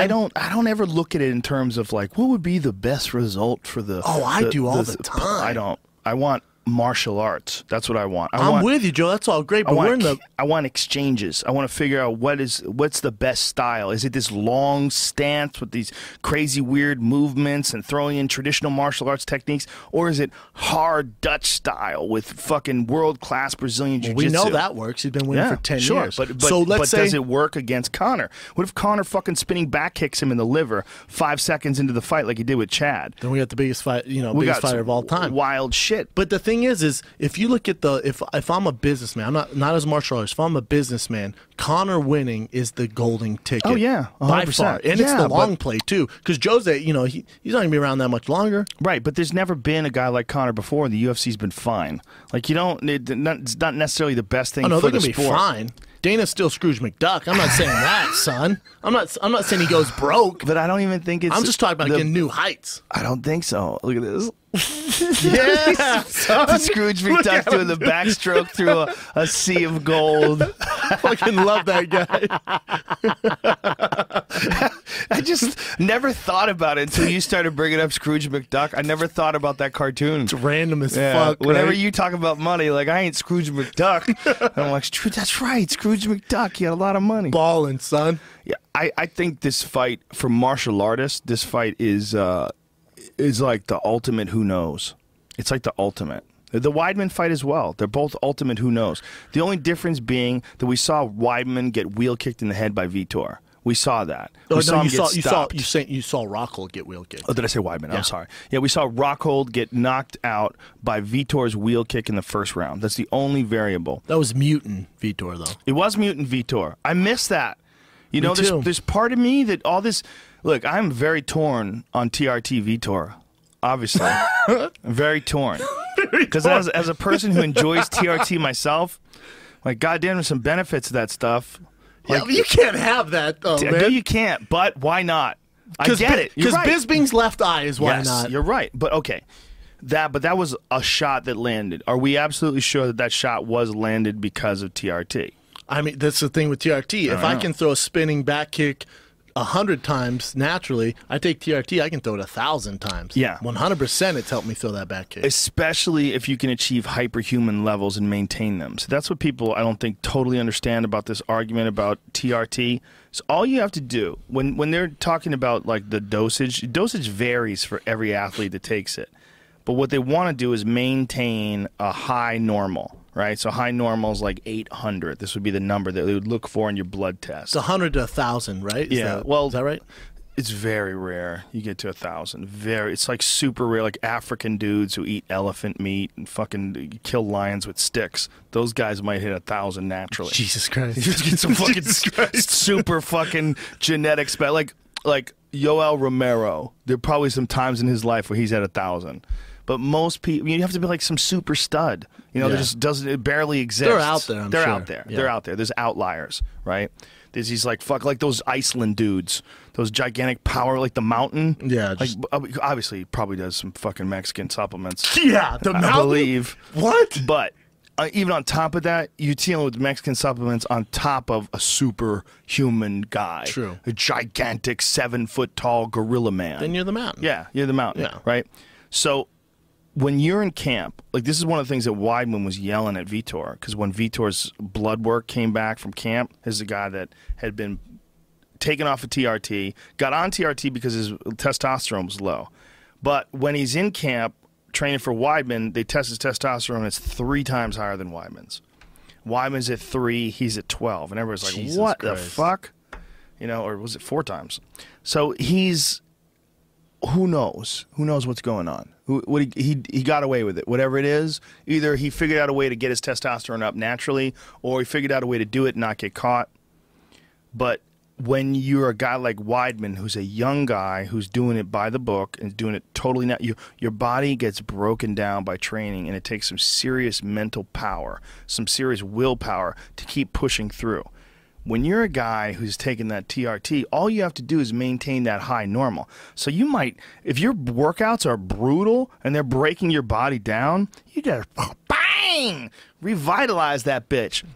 And he might be taking giant doses several times a week. For sure. And if he's doing that, he's operating at a level that a normal human being just can't. You can't train that much. Just can't. It doesn't mean if you're 19, doesn't matter if you're 45. You can't do it. You know what the thing is, though, is granted, TRT does help and all that. You still have to put in the work. 100%. He's still putting in the 100%. fucking work, you idiots. Yeah, 100%. Like, people are like, oh, Barry Bonds, he couldn't hit a bait. No, you take all the steroids you want and try hitting that many home runs. Exactly. No, they still have so much talent, man. You have to have all the above. You do. You have to have the talent, and then you have to, and that's what Vitor had. But there's a thing that happened where he had this crazy confidence because of that shit. Yes. There's a different kind of confidence. It's just a different person.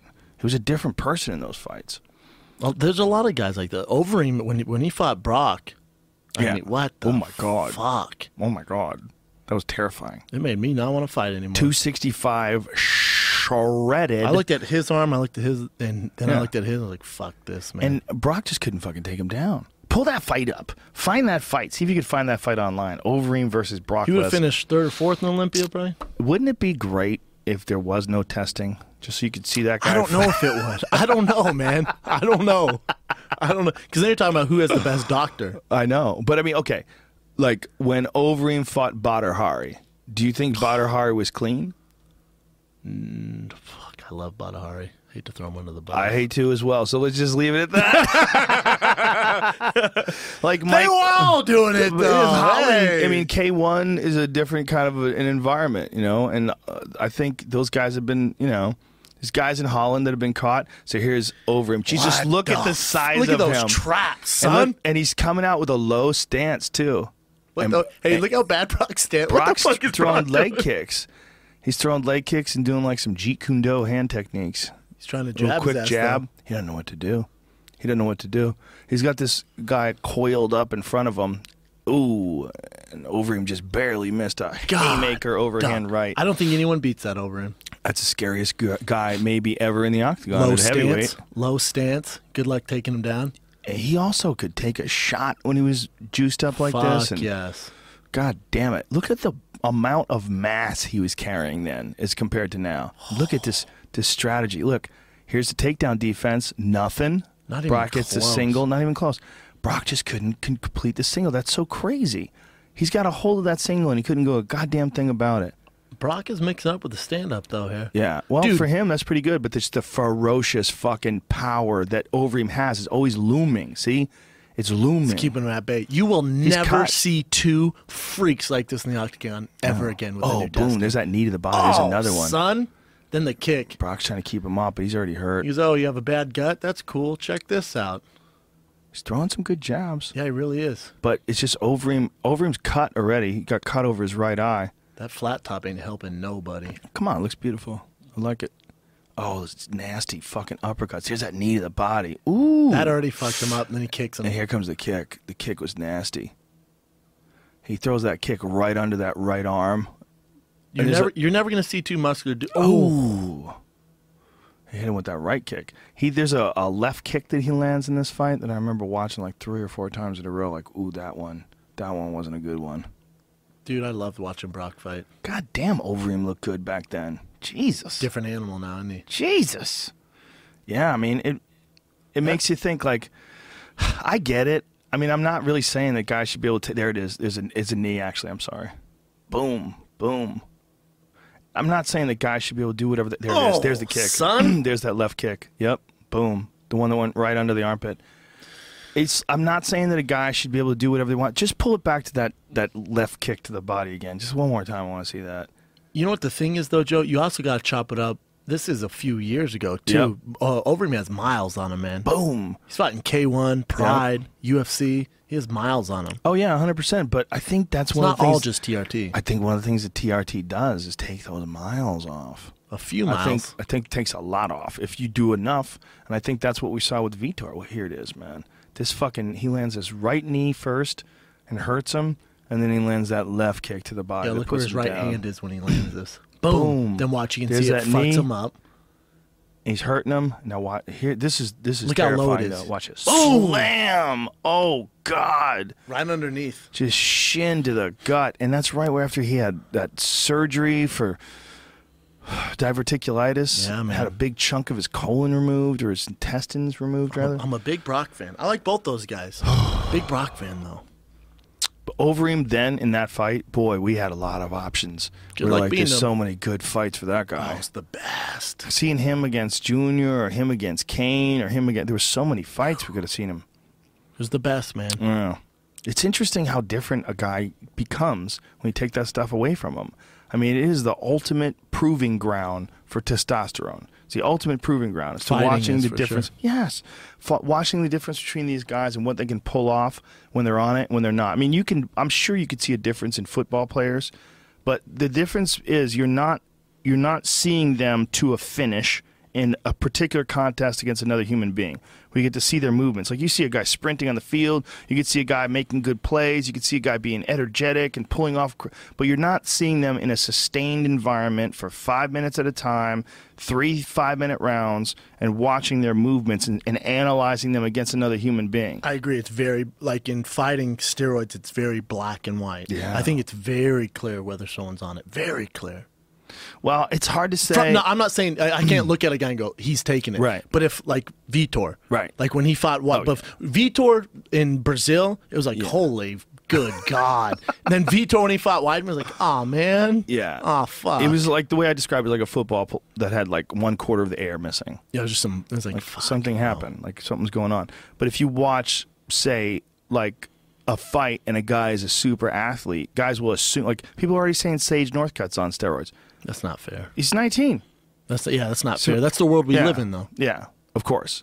So it's hard to tell by looking at somebody, but you can tell if they change radically. Like 100%. if you go back to Vitor's fight with with Rich Franklin, watch that fight. Watch the Rich Franklin fight, his body, and then watch his fight in the Rockhold fight. Yeah, man. Watch his body in that fight. Or if you if a guy has like a crazy losing streak, then all of a sudden he's coming back. He's like this new guy. That's always a signal to me. Like, well. I know, but something changes, and it ain't just kicking and punching because you know how to do that. I totally get that it should be illegal, and I totally agree that it should be illegal. But part of me, it makes me go, wow, it's just so interesting to see something that allows you to do your sport way better, and they won't let you do it. I know. I know. You know, I mean, everything else you can do. I mean, like, we'll talk about, like, you know, different supplements, like different companies that sell stuff, like these testosterone boosters and all these different Even weight gain. There's all sorts of stuff. All those things work creatine's a little bit. Enhancer. Yeah, and it affects your performance, helps you recover, and all that stuff. Oh yeah, all different vitamins, different amino acids. I agree. They all have an effect. You can take a little. You can have a little effect. What are you taking? Branch chain amino acids? We'll allow it. That's going to help. Well, what about HGH? Yeah. What about HGH? Like, so if a guy injures his knee, there's studies now that HGH is proven to really help aid in the process of recovery, where before guys were kind of fucked. Oh yeah, 100% the athletes should take HGH. Yeah, right. Especially when there's a significant injury they're trying to recover from. But if they're under the testing protocol of the USADA, they can't do it. I know. They can't even do it while they're recovering But from an injury. Who's that hurting? Athletes. It's certain athletes, and it's certain the UFC. Right. Because now that athlete that maybe you could, let's say it's Anderson Silva, instead of, you could have taken half of his time away from the sport, and he could be fighting sooner. Do you think there should be different standards, though? I mean, between like combat sports and other sports, different standards of like what you can and can't do as far as enhancing your body, because of the fact that what you're trying to do ultimately is do damage. Yeah. Yeah, 100%. It has to be more stringent. Not that she is ever. Think if Holly looked like Overeem. She was on some massive shit and kicked Ron in the face. Right. It's a different result. It's a totally different result. Yeah. If it turned out that she had tested positive after that fight, good Lord, all the hate would come her way now. Yes. And then, oh my God, you had to cheat to beat Ronda. Yep. You fucking loser. You piece of shit. They would hate her. Mm-hmm. Yeah. It's crazy, man. It's crazy.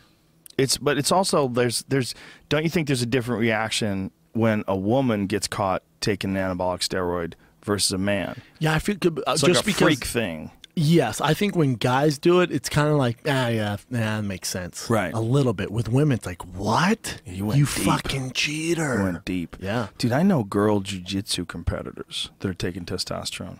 They don't even get paid. I mean, they're just doing relax. They're just doing jiu-jitsu. They're doing jiu-jitsu. Yeah, let's not do that. And they're doing testosterone. Let's not do that. Yeah, they're doing like creams and stuff like that, low levels. Like Cyborg will never be able to shake that steroid stuff ever. Did you ever watch her first fight? Have you ever seen her first fight? Yeah. She'll never be able to shake any of that. Even she might be clean now. I'm not saying she's on stuff. I have no idea. That's always going to be brought up every time she fights now. Well, because it's like you saw what she looked like. Yeah. You saw that she didn't look anything like anybody that you knew that hadn't done anything that was a woman. Like when women get athletic and they get strong and they lift a lot of weights, they very rarely look like that. Like there's this level of musculature and thickness and density and shredded at very low body fat with very high muscle content. You're like, whoa, there's but we're a also lot not just going on here. We're just not speculating. She tested positive. 100%. Yeah, exactly. I'm not like, oh no, 100%. I think she's on it. No, she failed the test. Yeah. Yeah. So 100%. that's always going to travel with her. Always. Speaking of big ass girls in jiu-jitsu, you know that Gabrielle, you know what I'm talking about? Oh, yeah. Gabby? You know Yeah. she's striking now at Black House. Yeah. Yeah. She's looking pretty fucking Dude, good. she's like 6'4". She's going to fight MMA in Japan. She signed some big deal out there. But the problem with her is she's 200 plus pounds. There's Who the no hell's one to going to fight you. her? They found like some big Russian bitch with a beard or something. She's just knocking this Russian grizzly bear out. Because like you look at her and she's such a freak now. It's like she used to be this really heavy woman with a lot of body fat. She was really big and she was just so bulky. She was so big. And then like she must have gotten like facial reconstruction. She must have gotten something done to her face too. And don't forget about them titties. Titties. She got them big ass titties. And she lost all the body fat. Shredded. She's shredded. Who the fuck has ever done that before? Gone from being like really fat and overweight forever and just dominating girls in jiu-jitsu, doing really well, to all of a sudden being shredded. Shred Town 3000. Yeah, Just like fucking Overeem versus Brock Lesnar. 100%. Shredded. Yeah. Yeah. And now she's doing MMA, and she I think she has a fight coming up or In something. Japan, she's on Ryzen. She's on the Ryzen card, isn't she? Yeah, I feel like she I'm is. almost positive. She signed like Yeah. But my thing is, Yeah, look how big she is next to Kat Zingano. and Good. Kat's a big girl. Googly Kat's not moogly. small. Yeah, she's a good 50 pounds heavier than Kat. Gabby Garcia, that's right. Yeah. But she trains with my good friend Mike Safai at Anderson Silva's gym, and he's like, dude, you should see this girl hit. Oh, I'm sure. She's huge. And the other thing is, like, she got so good at jiu-jitsu, and she was dominating women at jiu-jitsu. She's like smashing them. She gets any of those girls on the ground now with that body. I mean, that body, she must have so much more endurance. She lost, though, that little Mackenzie girl. I know. Mackenzie's a dime piece, too. Isn't that amazing? Yeah. That girl weighs like 130. How does she do that? I don't know, I'm a fan. Jiu-jitsu. Jiu-jitsu is the only martial art where a small, talented guy really can beat a bigger, stronger, faster guy just by knowing the techniques. Just by being like a guy like Marcelo Garcia when he fought Rico Rodriguez in that grappling match. It's just a match. Like everybody knew Marcelo was going to win. You know, to the point where Marcelo took Rico's back. Rico sort of like violated the rules. Yeah. He slammed him. Yep. Yeah, he slammed him because Marcelo was backpacking him. He was on him like, and he didn't want to get choked out, so he threw all of his 240-plus pounds backwards with Marcelo on his back. So he landed all the weight on Marcelo's back. Just slammed him to the ground, and then Marcelo leg locked him. Such a badass. True. This technique. Speaking of leg lock, your boy Ryan Hall fights. I know. Tomorrow. What happened? Was someone supposed to fight him and they couldn't get a visa or something? No. So the guy who was he's from England. He lied on his visa to get in here, and he had some felony or something on it. So they didn't allow him back in the States to fight for the finale. So Ryan Hall stepped up. But Ryan Hall lost already in the house. Who did he lose to? I forget. I haven't watched. I binge watch. I like to binge watch those things. I've been doing the show on Fox Sports Live, so I just watch. I like watch them right before I go on the show, but I don't watch the Ultimate Fighters. Well, I've been crazy busy too, and since I'm concentrated on this card, I'm not calling those other cards. I'm only calling that one card. I didn't watch it too much. The Artem guy, he's Connor's boy. He's knocking motherfuckers out. He hits hard. Yeah, he hits hard, but he also drops his hands and he throws these winging punches. Yes. And so it's interesting. It's interesting. It's interesting. Yeah, it's gonna be trouble. It's a crazy fucking week, and no one is even talking about Chad Mendez and Frankie Edgar. Not at no all. one's even talking about it. Listen, you ain't shit unless you're freaking Jose or Connor this weekend. Even Chris Weidman's like, come on, man. Come on. Give me some love here. Jacare and freaking, we forgot to even, we skipped over him almost. Yeah. Well, we always want someone like Connor to come along who believes in himself in a way that we can't imagine believing in ourselves. We want someone to come along who says crazy shit like he says. He's like our Muhammad Ali, but Irish and small. You know what I'm saying? Yeah, but in a weird new way, Where you like it, though. Because if you meet Connor, granted, he does believe himself more than anyone, but he's such a good dude. I had lunch with him, like, God damn, man. I'm on your side, man. You're such a good person. He's a great guy. Yeah. And he really does fuck with their heads, man.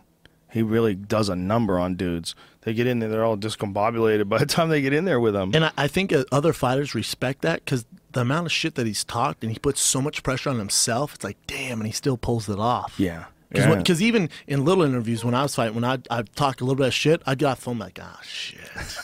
Oh, fuck. He talked about the Mark Hunt thing when Mark Hunt got mad at you, and you're like, hey, man. I send him a DM on Twitter. Hey, bro.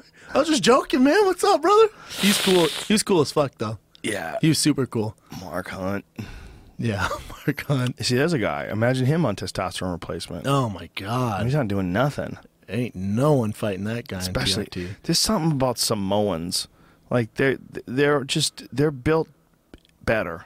They're just sturdier. They're like tanks. They're tanks. They're tanks, and I'm a bike. Like, his knees are twice the size of a normal person's knees. When you see, like, Mark Hunt inside the octagon. Yeah. He was made to fight, man. That fucking dude throws bombs, too. What's next for him, though? It's a good question. Because, he's coming off a big win over Bigfoot Silva. What the fuck is going to happen win. to Bigfoot? Do you think they're going to let Bigfoot go? If they release Bigfoot, will they be in time for him to fight Fedor and Pride? God damn it. Ryzen. Did they give him a fight yet? I don't think so. I don't know. I don't know what's going on. Some bullshit. But if they gave him enough time, if they were nice and they go, look, Bigfoot ain't going to happen. But you can go over to Japan and let you. I don't see why they wouldn't, because what's left for Bigfoot? Where's Bigfoot go? What are we going to do with Bigfoot? In Japan, they're not going to make him weigh in. He can weigh whatever he wants. They'll let him take whatever he wants. And if anybody has a right to take testosterone, it's Bigfoot. True. He has a pituitary gland tumor, and that's why he has giantism. Yeah, but that motherfucker took advantage of it. Allegedly. Yeah, well, perhaps. That's what the commission says. According to the commission. According to these biased tests done with his blood work. Bullshit tests. I'll tell you, that's a great game plan. Because in the UFC, yeah, there ain't nothing for you, homie. There's true. nothing for you. There's You nothing can't for do you. that anymore. Yeah. There's no title shot. Yeah. They're going to throw you to the wolves and just build off your name. He still hits hard. He's still dangerous. He fucked up Overeem. That was one of the best highlight reel knockouts in the heavyweight division. That combination of punches that he landed on Overeem when he had best. him up against the cage. The fucking bang, best. bang, bang, bang, bang, bang, How bang. about when he And you knocked out watch- Travis Brown? Oh, yeah. Oh, yeah. Travis ate that right hand against the cage. But Travis blew his hamstring out, remember? His leg gave out. Yeah, in no, that I fight. do remember that. Yeah. I remember getting blasted in the face, though. Yeah, he but that definitely also, got that hurt. was Bigfoot on some shit. It was. So none of that you know what I'm saying? Yeah. We don't have that Bigfoot. For sure, ask for your walking papers and go fight Fedor and get all big and swole. But will they give him his walking papers? He doesn't have enough time to fight Fedor. Like we're dealing. It's like December 10th now. We're talking Well, maybe today, not this December fight. 10th. Give Fedor a puff cake like he always fucking fights these days. And then let's have Bigfoot get on some shit and do his thing. I can't believe they keep saying Fedor Emelianenko with a to-be-announced opponent this month. I tell you Like, what, you you don't want to talk have a about business 101? Don't do that. Yeah. What the fuck are you guys doing? That's what they've always done. It's That's what stupid. Pride always did. Hey, They always- this ain't the Pride days, man. Yeah, we I need know. matchups. We need good matchups. I'm not buying a pay-per-view just Fedor versus some schmuck on it. Well, it's not a pay-per-view. It's going to be on Spike. So there's that. You That's know? right. But still, that's not gonna. You're not gonna get huge numbers doing that anymore. I wonder the game's what changed. kind of numbers they will get, because this is the Ken Shamrock fight too. Hoist Gracie, Ken Shamrock. You know what? People will buy that. Kimbo Slice. People will buy that. I mean, buy it as means watch it. They'll watch it. It'll get 1 million people. You don't think it'll get 1 million people? It's free. Yes. It'll get 1 million. On Spike. Yes, It'll get 1 million. It'll get 1 million. It'll get Kimbo, Just- I'll watch Kimbo yeah, Slice. Kimbo Love and that guy. Dada, and then Hoist and Ken, and then Fedor as well. I mean, I think that's the card. That's the rise. I'm gonna get my right? fucking camo tap out shirt out of the box Will you too, and really? put that shit Do you have on one and go still? back to 2002. Do you have one with the yellow collar? I Like a did, bright yellow man. It was collar? so sick. That I just say, hey Bellator, let's do something new, man. Yeah. Let's try and get some fresh blood in there. Well, What they they need have to guys do who are good. is pay Benson a shitload of money and get him to go over there. That's right. How about that Michael Page guy? Yeah, he's fun. Ooh, he's fun. He's fun. I mean, he hasn't fought, No. top competition, but he No. has the potential. He's fun to watch. he does right a now. lot of wild shit. A lot of wild shit. A lot of wild shit. A lot of wild results. Crazy knockouts. I wonder what's going to happen with Ben. It's a good question. It's a very good question. I heard some Korean organization offer him a ton of money. Only $200,000 a fight. Yeah, That's not that much. that's okay. It's decent. It's decent, but it's not enough to take a risk and leave the UFC, because who knows if they're even going to be around in a year. Well, if they're going to be around, Yeah. you're going to get sponsors when you're over there. No one's really watching. That's Right. not worth Exactly. it. That's not worth Well, it. he's not getting any sponsors over here. That's You part of get the Reebok. problem. Yeah, And you then get gotta pray to God they spell your name right and shit. Anderson Aldo. Isn't that great? How about they called Anthony Pettis the Mauler? That's fucking awesome. That's so stupid. I love it. It's like someone inside the company is like trying to sabotage it or something. Yeah, I feel like there's someone in there just like, God, how can I fuck this I up? think there's some dude who works for the company he's on the underground, and he's like a secret saboteur, and he's going into the database and changing things Yeah, right? after hours. They're like, And what the fuck? They get there, the teachers are printed. What the fuck is Anderson Aldo? What is this? He's like, oh, I already put it up. And he's Something has to be going on. Who knows? Who knows? Maybe someone from Adidas. Growing pains. Adidas owns them. Oh, they do? Adidas owns Reebok. They do? They're like the redheaded stepchild. You know Maybe what it's I'm saying? someone from Nike. Maybe Nike didn't like the deal, so they let Reebok get the deal, then they sabotaged the company with spyware. That's the only legit. Like, it makes no sense to me. It doesn't make any sense. For the design of the shirts, too. How about that? How about the design? Like, would you guys spend 20 minutes? Is there? How much? I just like there's some guys like, you think I can make these dumbasses wear this? You think someone's gonna sign off on it? I mean, if you just put that out on the internet and you said, come up with a design idea and, we'll give you 50 grand or something like that, which is jack shit for Reebok. Yeah, not shit. Just get fans who are fans of the sport with Photoshop, and you open yourself up to this just gigantic pool of people that come up with ideas. You can get some dope Oh stuff, my God, man. Oh my God. Phenomenal stuff. And instead, they just they didn't even spell the names right on all of them. That's I mean, a must. how much time was put into that? It's just a bummer, man. It's a bummer. Bums me out. Just because I love the UFC, it makes the UFC look bad. Reebok, do whatever the fuck you want, but by signing this deal, now we look like dumbasses. Only to the hardcore fans. They're the only ones who even know about it. Most people have no idea why anybody's wearing a Reebok pair of pants versus a thing. I mean, you have to be like deep in it like we are. Like the average guy who's watching it, fucking Buffalo Wild Wings, and he doesn't give a shit. He doesn't give a shit, but also that guy's not going to buy a fight kit. You're right. If you want to You know who else isn't going to buy a fight kit? Me and you. Just start going outside and pointing at people. You'll be successful. I agree. No, I mean, you just can't. Who's buying? Have you seen one? Have you ever seen one? I've never seen one. I've never seen one. Some guy tweeted me earlier today and goes, "Holy shit, Schaub, I'm seeing Conor McGregor fight kits." Oh, that's different. At the at the Island people. But they even probably fucked his smell up. like Guinness. They put the American flag on Conor McGregor shit. I think they did that on the website. What they did though, also some guy ordered it and took pictures like this can't be right. Oh God, really? Yes. Physically had it. Was like, come on, man. I got a fucking Conor McGregor shirt. Well, how about the Ireland shirt that they made where they didn't include Northern Ireland? That was a big one. Oh my God, that was a big one. That's a massive insult to those people. That's a massive insult. Like, you're trying to sell the image of their land, and you don't. I mean, this has been this historical dispute between the North and the South, and you're going to not include Northern Ireland? Dude, Conor McGregor's head coach was like, you guys better change that right now. I'm ripping all this Reebok shit off my walls. Yeah. I mean, that's a big deal, man. It's a huge deal for those guys. It's just details, man. It comes down to just details. I'm sure Dana's getting so much shit from it. He's going to start focusing on it more. I hope so. But it's a fucking nightmare, man. They've done nothing good. Because at least if they were fucking things up, but guys were getting paid, it's like, don't worry, we'll figure it out. And the fighter's like, it's all good, baby. Right. They can't do that when you're not paying guys. That's exactly how fighters would be, too. Yeah. They wouldn't give a shit. If you spell their name wrong, would give them $500,000. I don't give a fuck. Call me Brandon. Give me $500,000. Brandon Schaub. I'll change it. What? You want Brandon? That's cool. But that'd be your nickname. Brandon Schaub. Just fucked up. Brandon will be in quotes. You just take that on as your new nickname.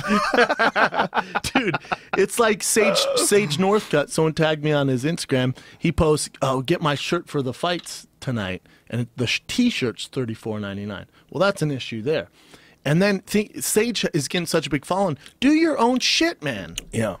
We've been over this. Yeah. I beat it to a dead horse. Reebok, you'll figure it out. Well, you got a unique opportunity to do that because of the podcast. And, you connect with all these people, and then you have like this network of people that listen to your stuff. You give them a free podcast all the time. They want to wear those Fighter and the Kid shirts. They want to drink coffee out of the Fighter and the Kid mug. Yeah. It's hard for a fighter to establish all that stuff and get it going while they're in the middle of training camps. I get that, managers Joe. and managers. Yeah, all that jazz. Someone should recommend it to him. Oh yeah, I mean, I think he shouldn't be focused on it. Don't get me twisted. Right. Don't get it wrong. I just feel like if you're not on that model yet, you're getting left behind. It's true, but these managers and these agents and stuff, they probably don't even know how to do it.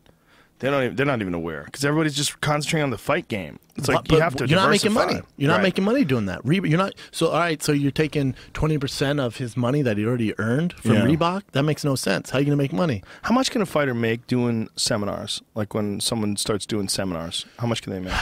A decent money if you go on like tours, Like how much? That's a beast, man. How much do they make? Like how much can a big name guy make for a day? I'm not sure. I'm not that. I'm not a superstar. But, I was getting. I did a seminar once, and I got like $6,000. That's pretty good. That's pretty good. How many people were in there? It was in Canada. I mean, it was packed. It was packed. A couple hundred? Yeah. No, maybe 100. Maybe 100. Yeah, Eddie Bravo does some pretty fucking big seminars. I don't want to be rude, though, and ask him how much he makes.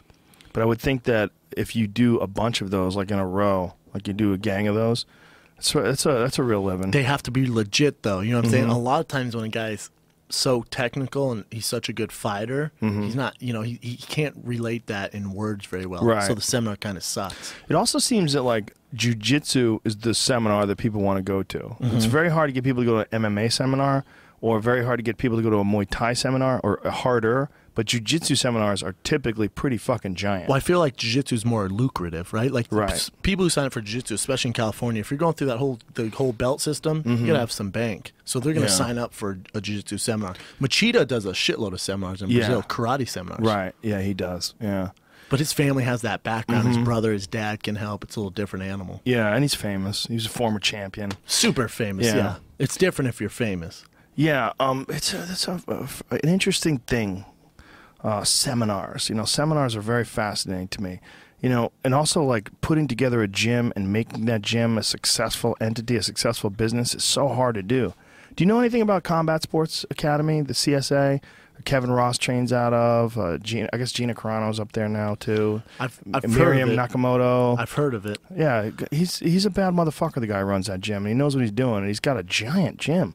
He's got a lot of members, and he puts on seminars and teaches people how to run gyms, how to successfully run gyms, and set up training programs, stuff That's like brilliant. that. Yeah, I want to go. I should go to it sometime just to watch, just for my own Yeah, we should go. Yeah, I'd be Find down. out when. I think he does it annually. Because Just go and see Onnit what they're does that doing. too, though, a little bit, right? Like they do Different, though. Different. When I'm we just do saying it- they do a thing Yes. right? How you can Training- qualify to be a trainer from Yes. Onnit Academy. Right, but this is the difference being that it's training protocol. Like John Wolfe does a lot of things, but it's all like kettlebells and steel maces and things like that. It's exercises. There's a difference between teaching someone how to like perform exercises correctly. Like kettlebell certifications are pretty common.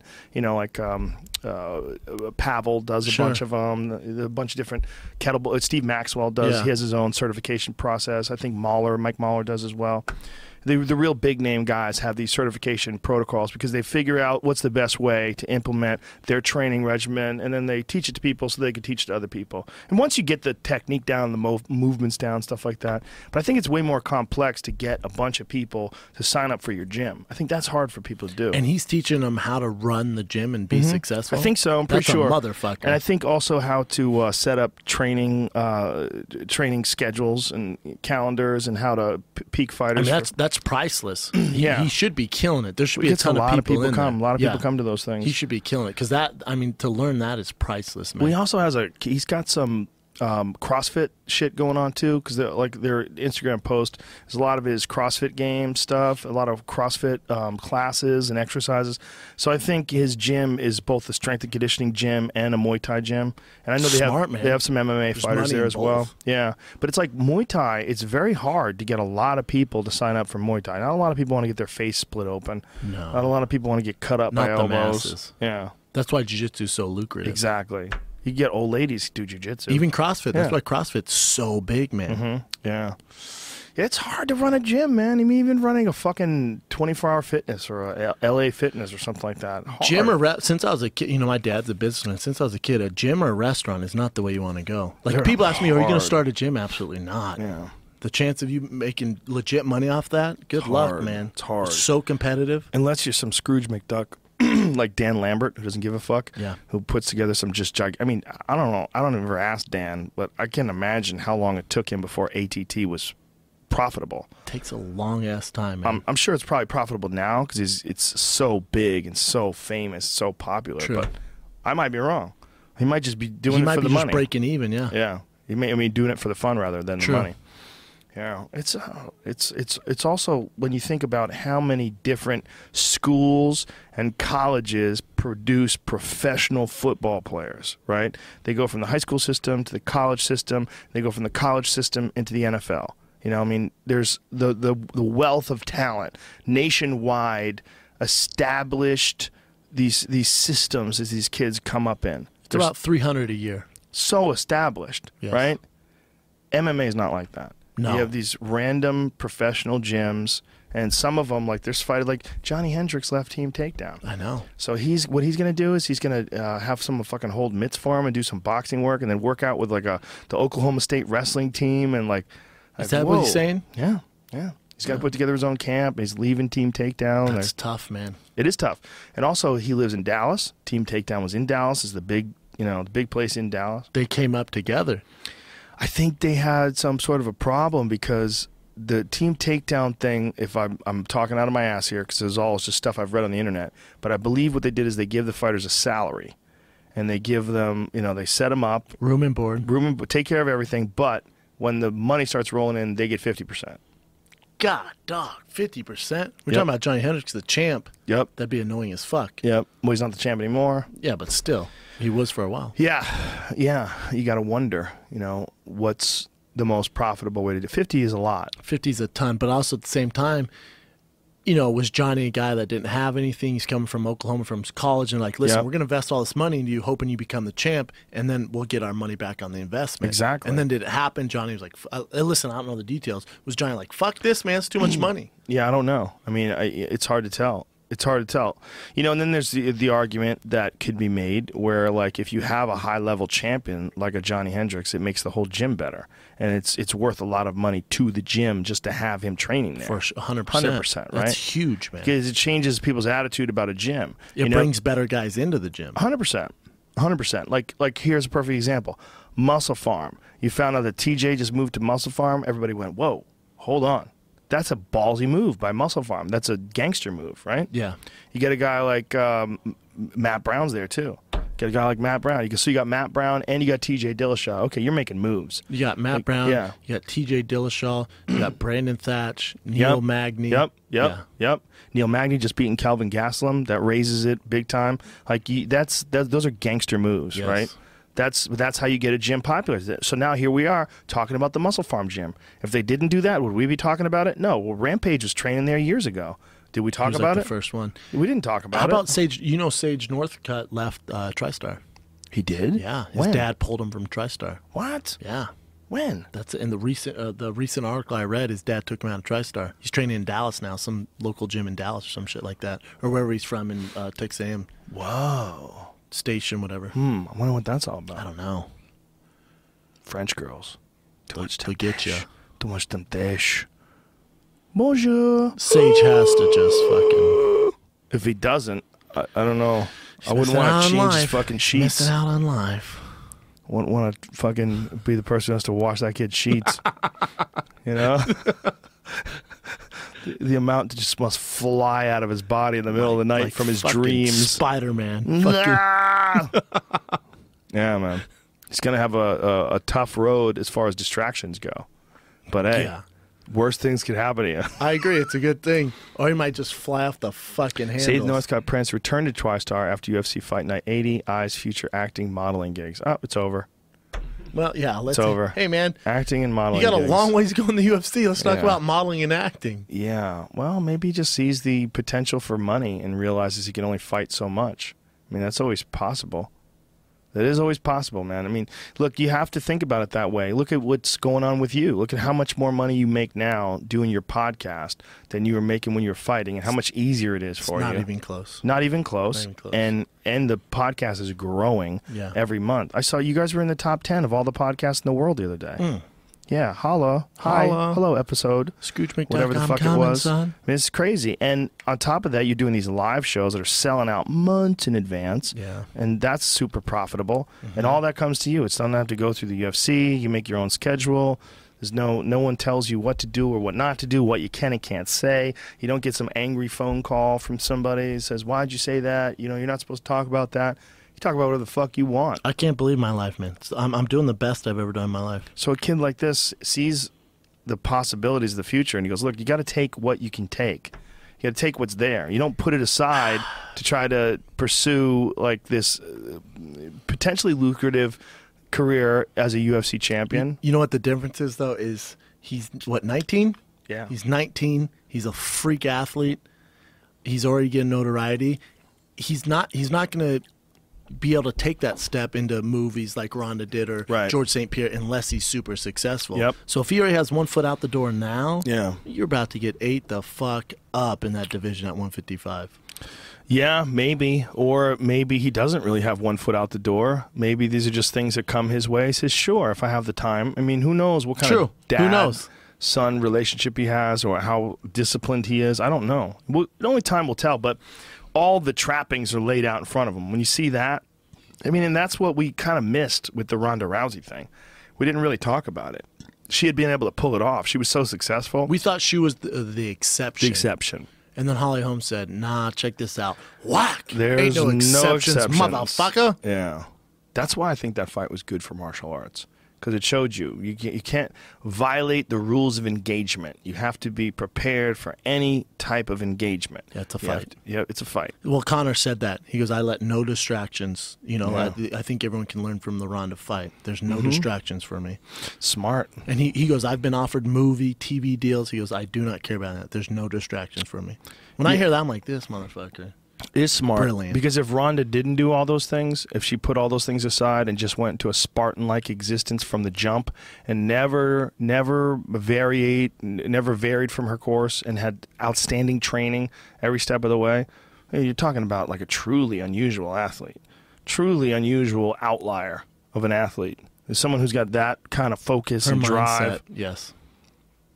It's going to be interesting to see what happens, man. It'll work out. For the rest of the world. Well, hopefully it works out for her. Yeah. Well, I mean, yeah, hopefully. But then again, hopefully it works out for Holly, too. I agree, man. You have to kind of look at it that way. But what's work out? Like if, and you know, I know Ronda's not materialistic, but when you say work out, if you're talking about bank account, yeah, she's fine. But it's more than that for her. It's of not course. That. You know what I'm saying? But so work out depends. She's fine because of the way she lives. She's not living like Scrooge McDuck. That's true. You know, she's pretty frugal for someone who's very wealthy. She has a small house. You know, she's not balling out of control. No. So think of that, but then also think about what does she do now? You know, she had an opportunity for real greatness, and for a moment had achieved it. She had this opportunity to be the first ever UFC women's bantamweight champion. She took it and then ran with it, smashed everybody in front of her, and became this gigantic fucking superstar until she fought Holly. But now it's like, well, the whole fucking game board has changed. Everything's changed. The reality has changed. Everything has shifted. And you need to adjust to this new reality. I feel like women's fighting is kind of similar to boxing, where in boxing, if you lose a fight, you're kind of fucked. In the women's division, it's not that deep, so when you lose a fight, you're kind of fucked. Yeah. There's an asterisk. As soon as you lose, it's kind of like, yeah, no, you were great, but there's a little asterisk here now. Right. Which in men, it's not that way. So let's say Conor and Jose, you know, they can go back and forth. They're going to be fine. Maybe. It's interesting. It's interesting, right, man? So interesting. And you know what? How about the fucking strawweight division? It's so shallow that you've got Paige Van Zandt, who I love. She's fucking so scrappy and aggressive, but she's already number 7. She's 3-0. How about Rose's? I think Rose's record's 2-3 or something. I think Rose is ranked number 12 or something. Is that what she's ranked? Yeah, I think she's higher than that, isn't she? She might be higher than that. I mean, there's some girls ranked like... I'm talking about the guy Uriah's fighting is ranked number 12. She's ranked number 3? Rose is? Yeah, her record's like Rose is 2-3 or something. She's badass. phenomenal. She's badass. Phenomenal. And she's wild, and she does a lot of like really explosive things. Like she's flying dangerous. armbar, very, very dangerous. But that is a goddamn great fun fight, right? But there's not a lot of those in that division. There's not. It's like she's like, for Paige being that young and that talented and that like, she's fun. Like she's smiling. She's great. It's all fun and games until you win that fight and you fight fucking Joanna. Who's gonna fight that demon? Who's gonna fucking rearrange your face? Yeah. In 5 rounds. Or Claudia Gadelha, who's a fucking destroyer as well. Claudia's nasty, man. That girl's nasty. You know what I heard? I heard. I'm not breaking news. It's kind of a rumor. They might announce it already in the press conference. But Claudia and Joanna are the next tough coaches. Ooh, I like that. Do you? Yeah, I like that. I like that fight. That was a I love the fight. Split decision.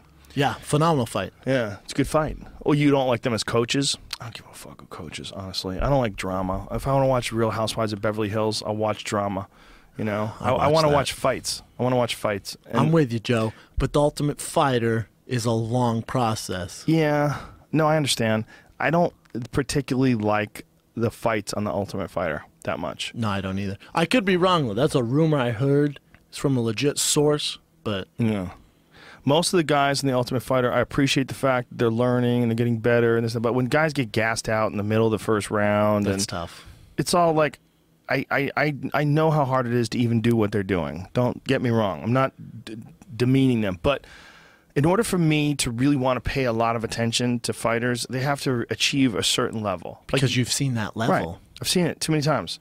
So I see so many, like Uriah Hall, when he was on The Ultimate Fighter, I was like, ooh, okay. He could do some damage. This motherfucker could do some damage. Yes. Robert Whittaker, same thing. I was like, I agree. ooh, okay.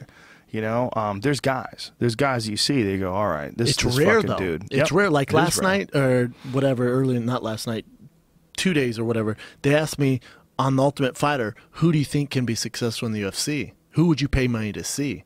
My answer was no one. But probably no one right now. They have a long ways to go. Who actually, to get to the UFC, they have a long ways to go. The answer is the guy who's the youngest, who's the most focused, who has the most attention you could put to it, who's the best athlete, who's in the best camp. Best camp. All those things. Like, you capitalize on your experience there and learn and grow? It's a great farm system. The problem is you're taking like people that they might not be fully grown. They haven't sprouted yet. They're not, and you're throwing them right into the mixed martial arts Super Bowl. It's interesting because exactly. Because the Ultimate Fighter used to be guys where 2-0, 3-0, and then you're on that show, and then you kind of have a huge following, and then you're in the UFC, and you can have a couple of build-up fights, but at least you have a fan base. Well, now it's like these guys they get launched right into the mix. Yeah. Like I think, I fought Roy Nelson, which I had no business fighting at the time, and then like 6 months later, I was fighting Gabriel Gonzaga. Yeah. I went from fighting a guy in the Ultimate Fighter with 2 fights to Gabriel Gonzaga. It was like, what the Former fuck? heavyweight championship contender. Yeah, man. I was like, Jesus Christ.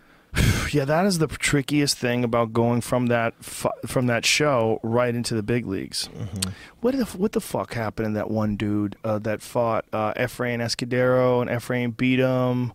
Everybody was all hyped up on him. Dana was like, he's he's Anderson fighting Silva. Felipe Nova. He's fighting tonight. Is he? I think he's on the card. I think so. He was a fucking talented kid. Well, he's one of those guys. You see him against guys who are of a lesser caliber, and he looks like a monster. Yeah, but let's never call him Anderson Silva ever again, well, everybody. I think it's hard to judge when you're watching people that are fighting people that aren't that good. God damn, he looks shredded there, though. He does look shredded. He's a Henzo guy. But didn't he have some weird problem where he was like blacking out? Didn't he have some serious issue, like he would have like a fainting spell or something like that, a medical issue, like a fainting goat thing? Yeah, there was something wrong. He was out for a while, and then he was fighting all around, and then he got back to the UFC. Yeah, he fought other places. I'm just looking at Rose and Van Zandt. I mean, is that the sexiest fight of all time? I hate to be sexist. Oh, dude, look at those two. Is that Tim Means versus John Howard? Are you fucking kidding me? That's the Dirty Bird, son. Holy shit! I didn't even know this is happening. This is tonight. What? It's on now. Is it on now? Yeah. Actually on now? Is it on Fight Pass? Yeah, that fight's not on yet, but this Roberts Coy fight is on now. Really? Whoa. Jesus Christ. Okay, so there's a few fights before you get to Tim Means. That is a fucking bang-up fight, man. That's a great fight. Tim Means is nasty. He's nasty. I mean, he got caught by Matt Brown, but not after he tagged Matt Brown. That was a fun fight, man. It was a very fun fight. The Dirty Bird's fun to watch. Oh, yeah. He's super technical. And he's an Albuquerque guy outside of Jackson's gym. He's at another gym. What's it, NHB or something like that? I forget. I thought it was NHB. Pull it up here.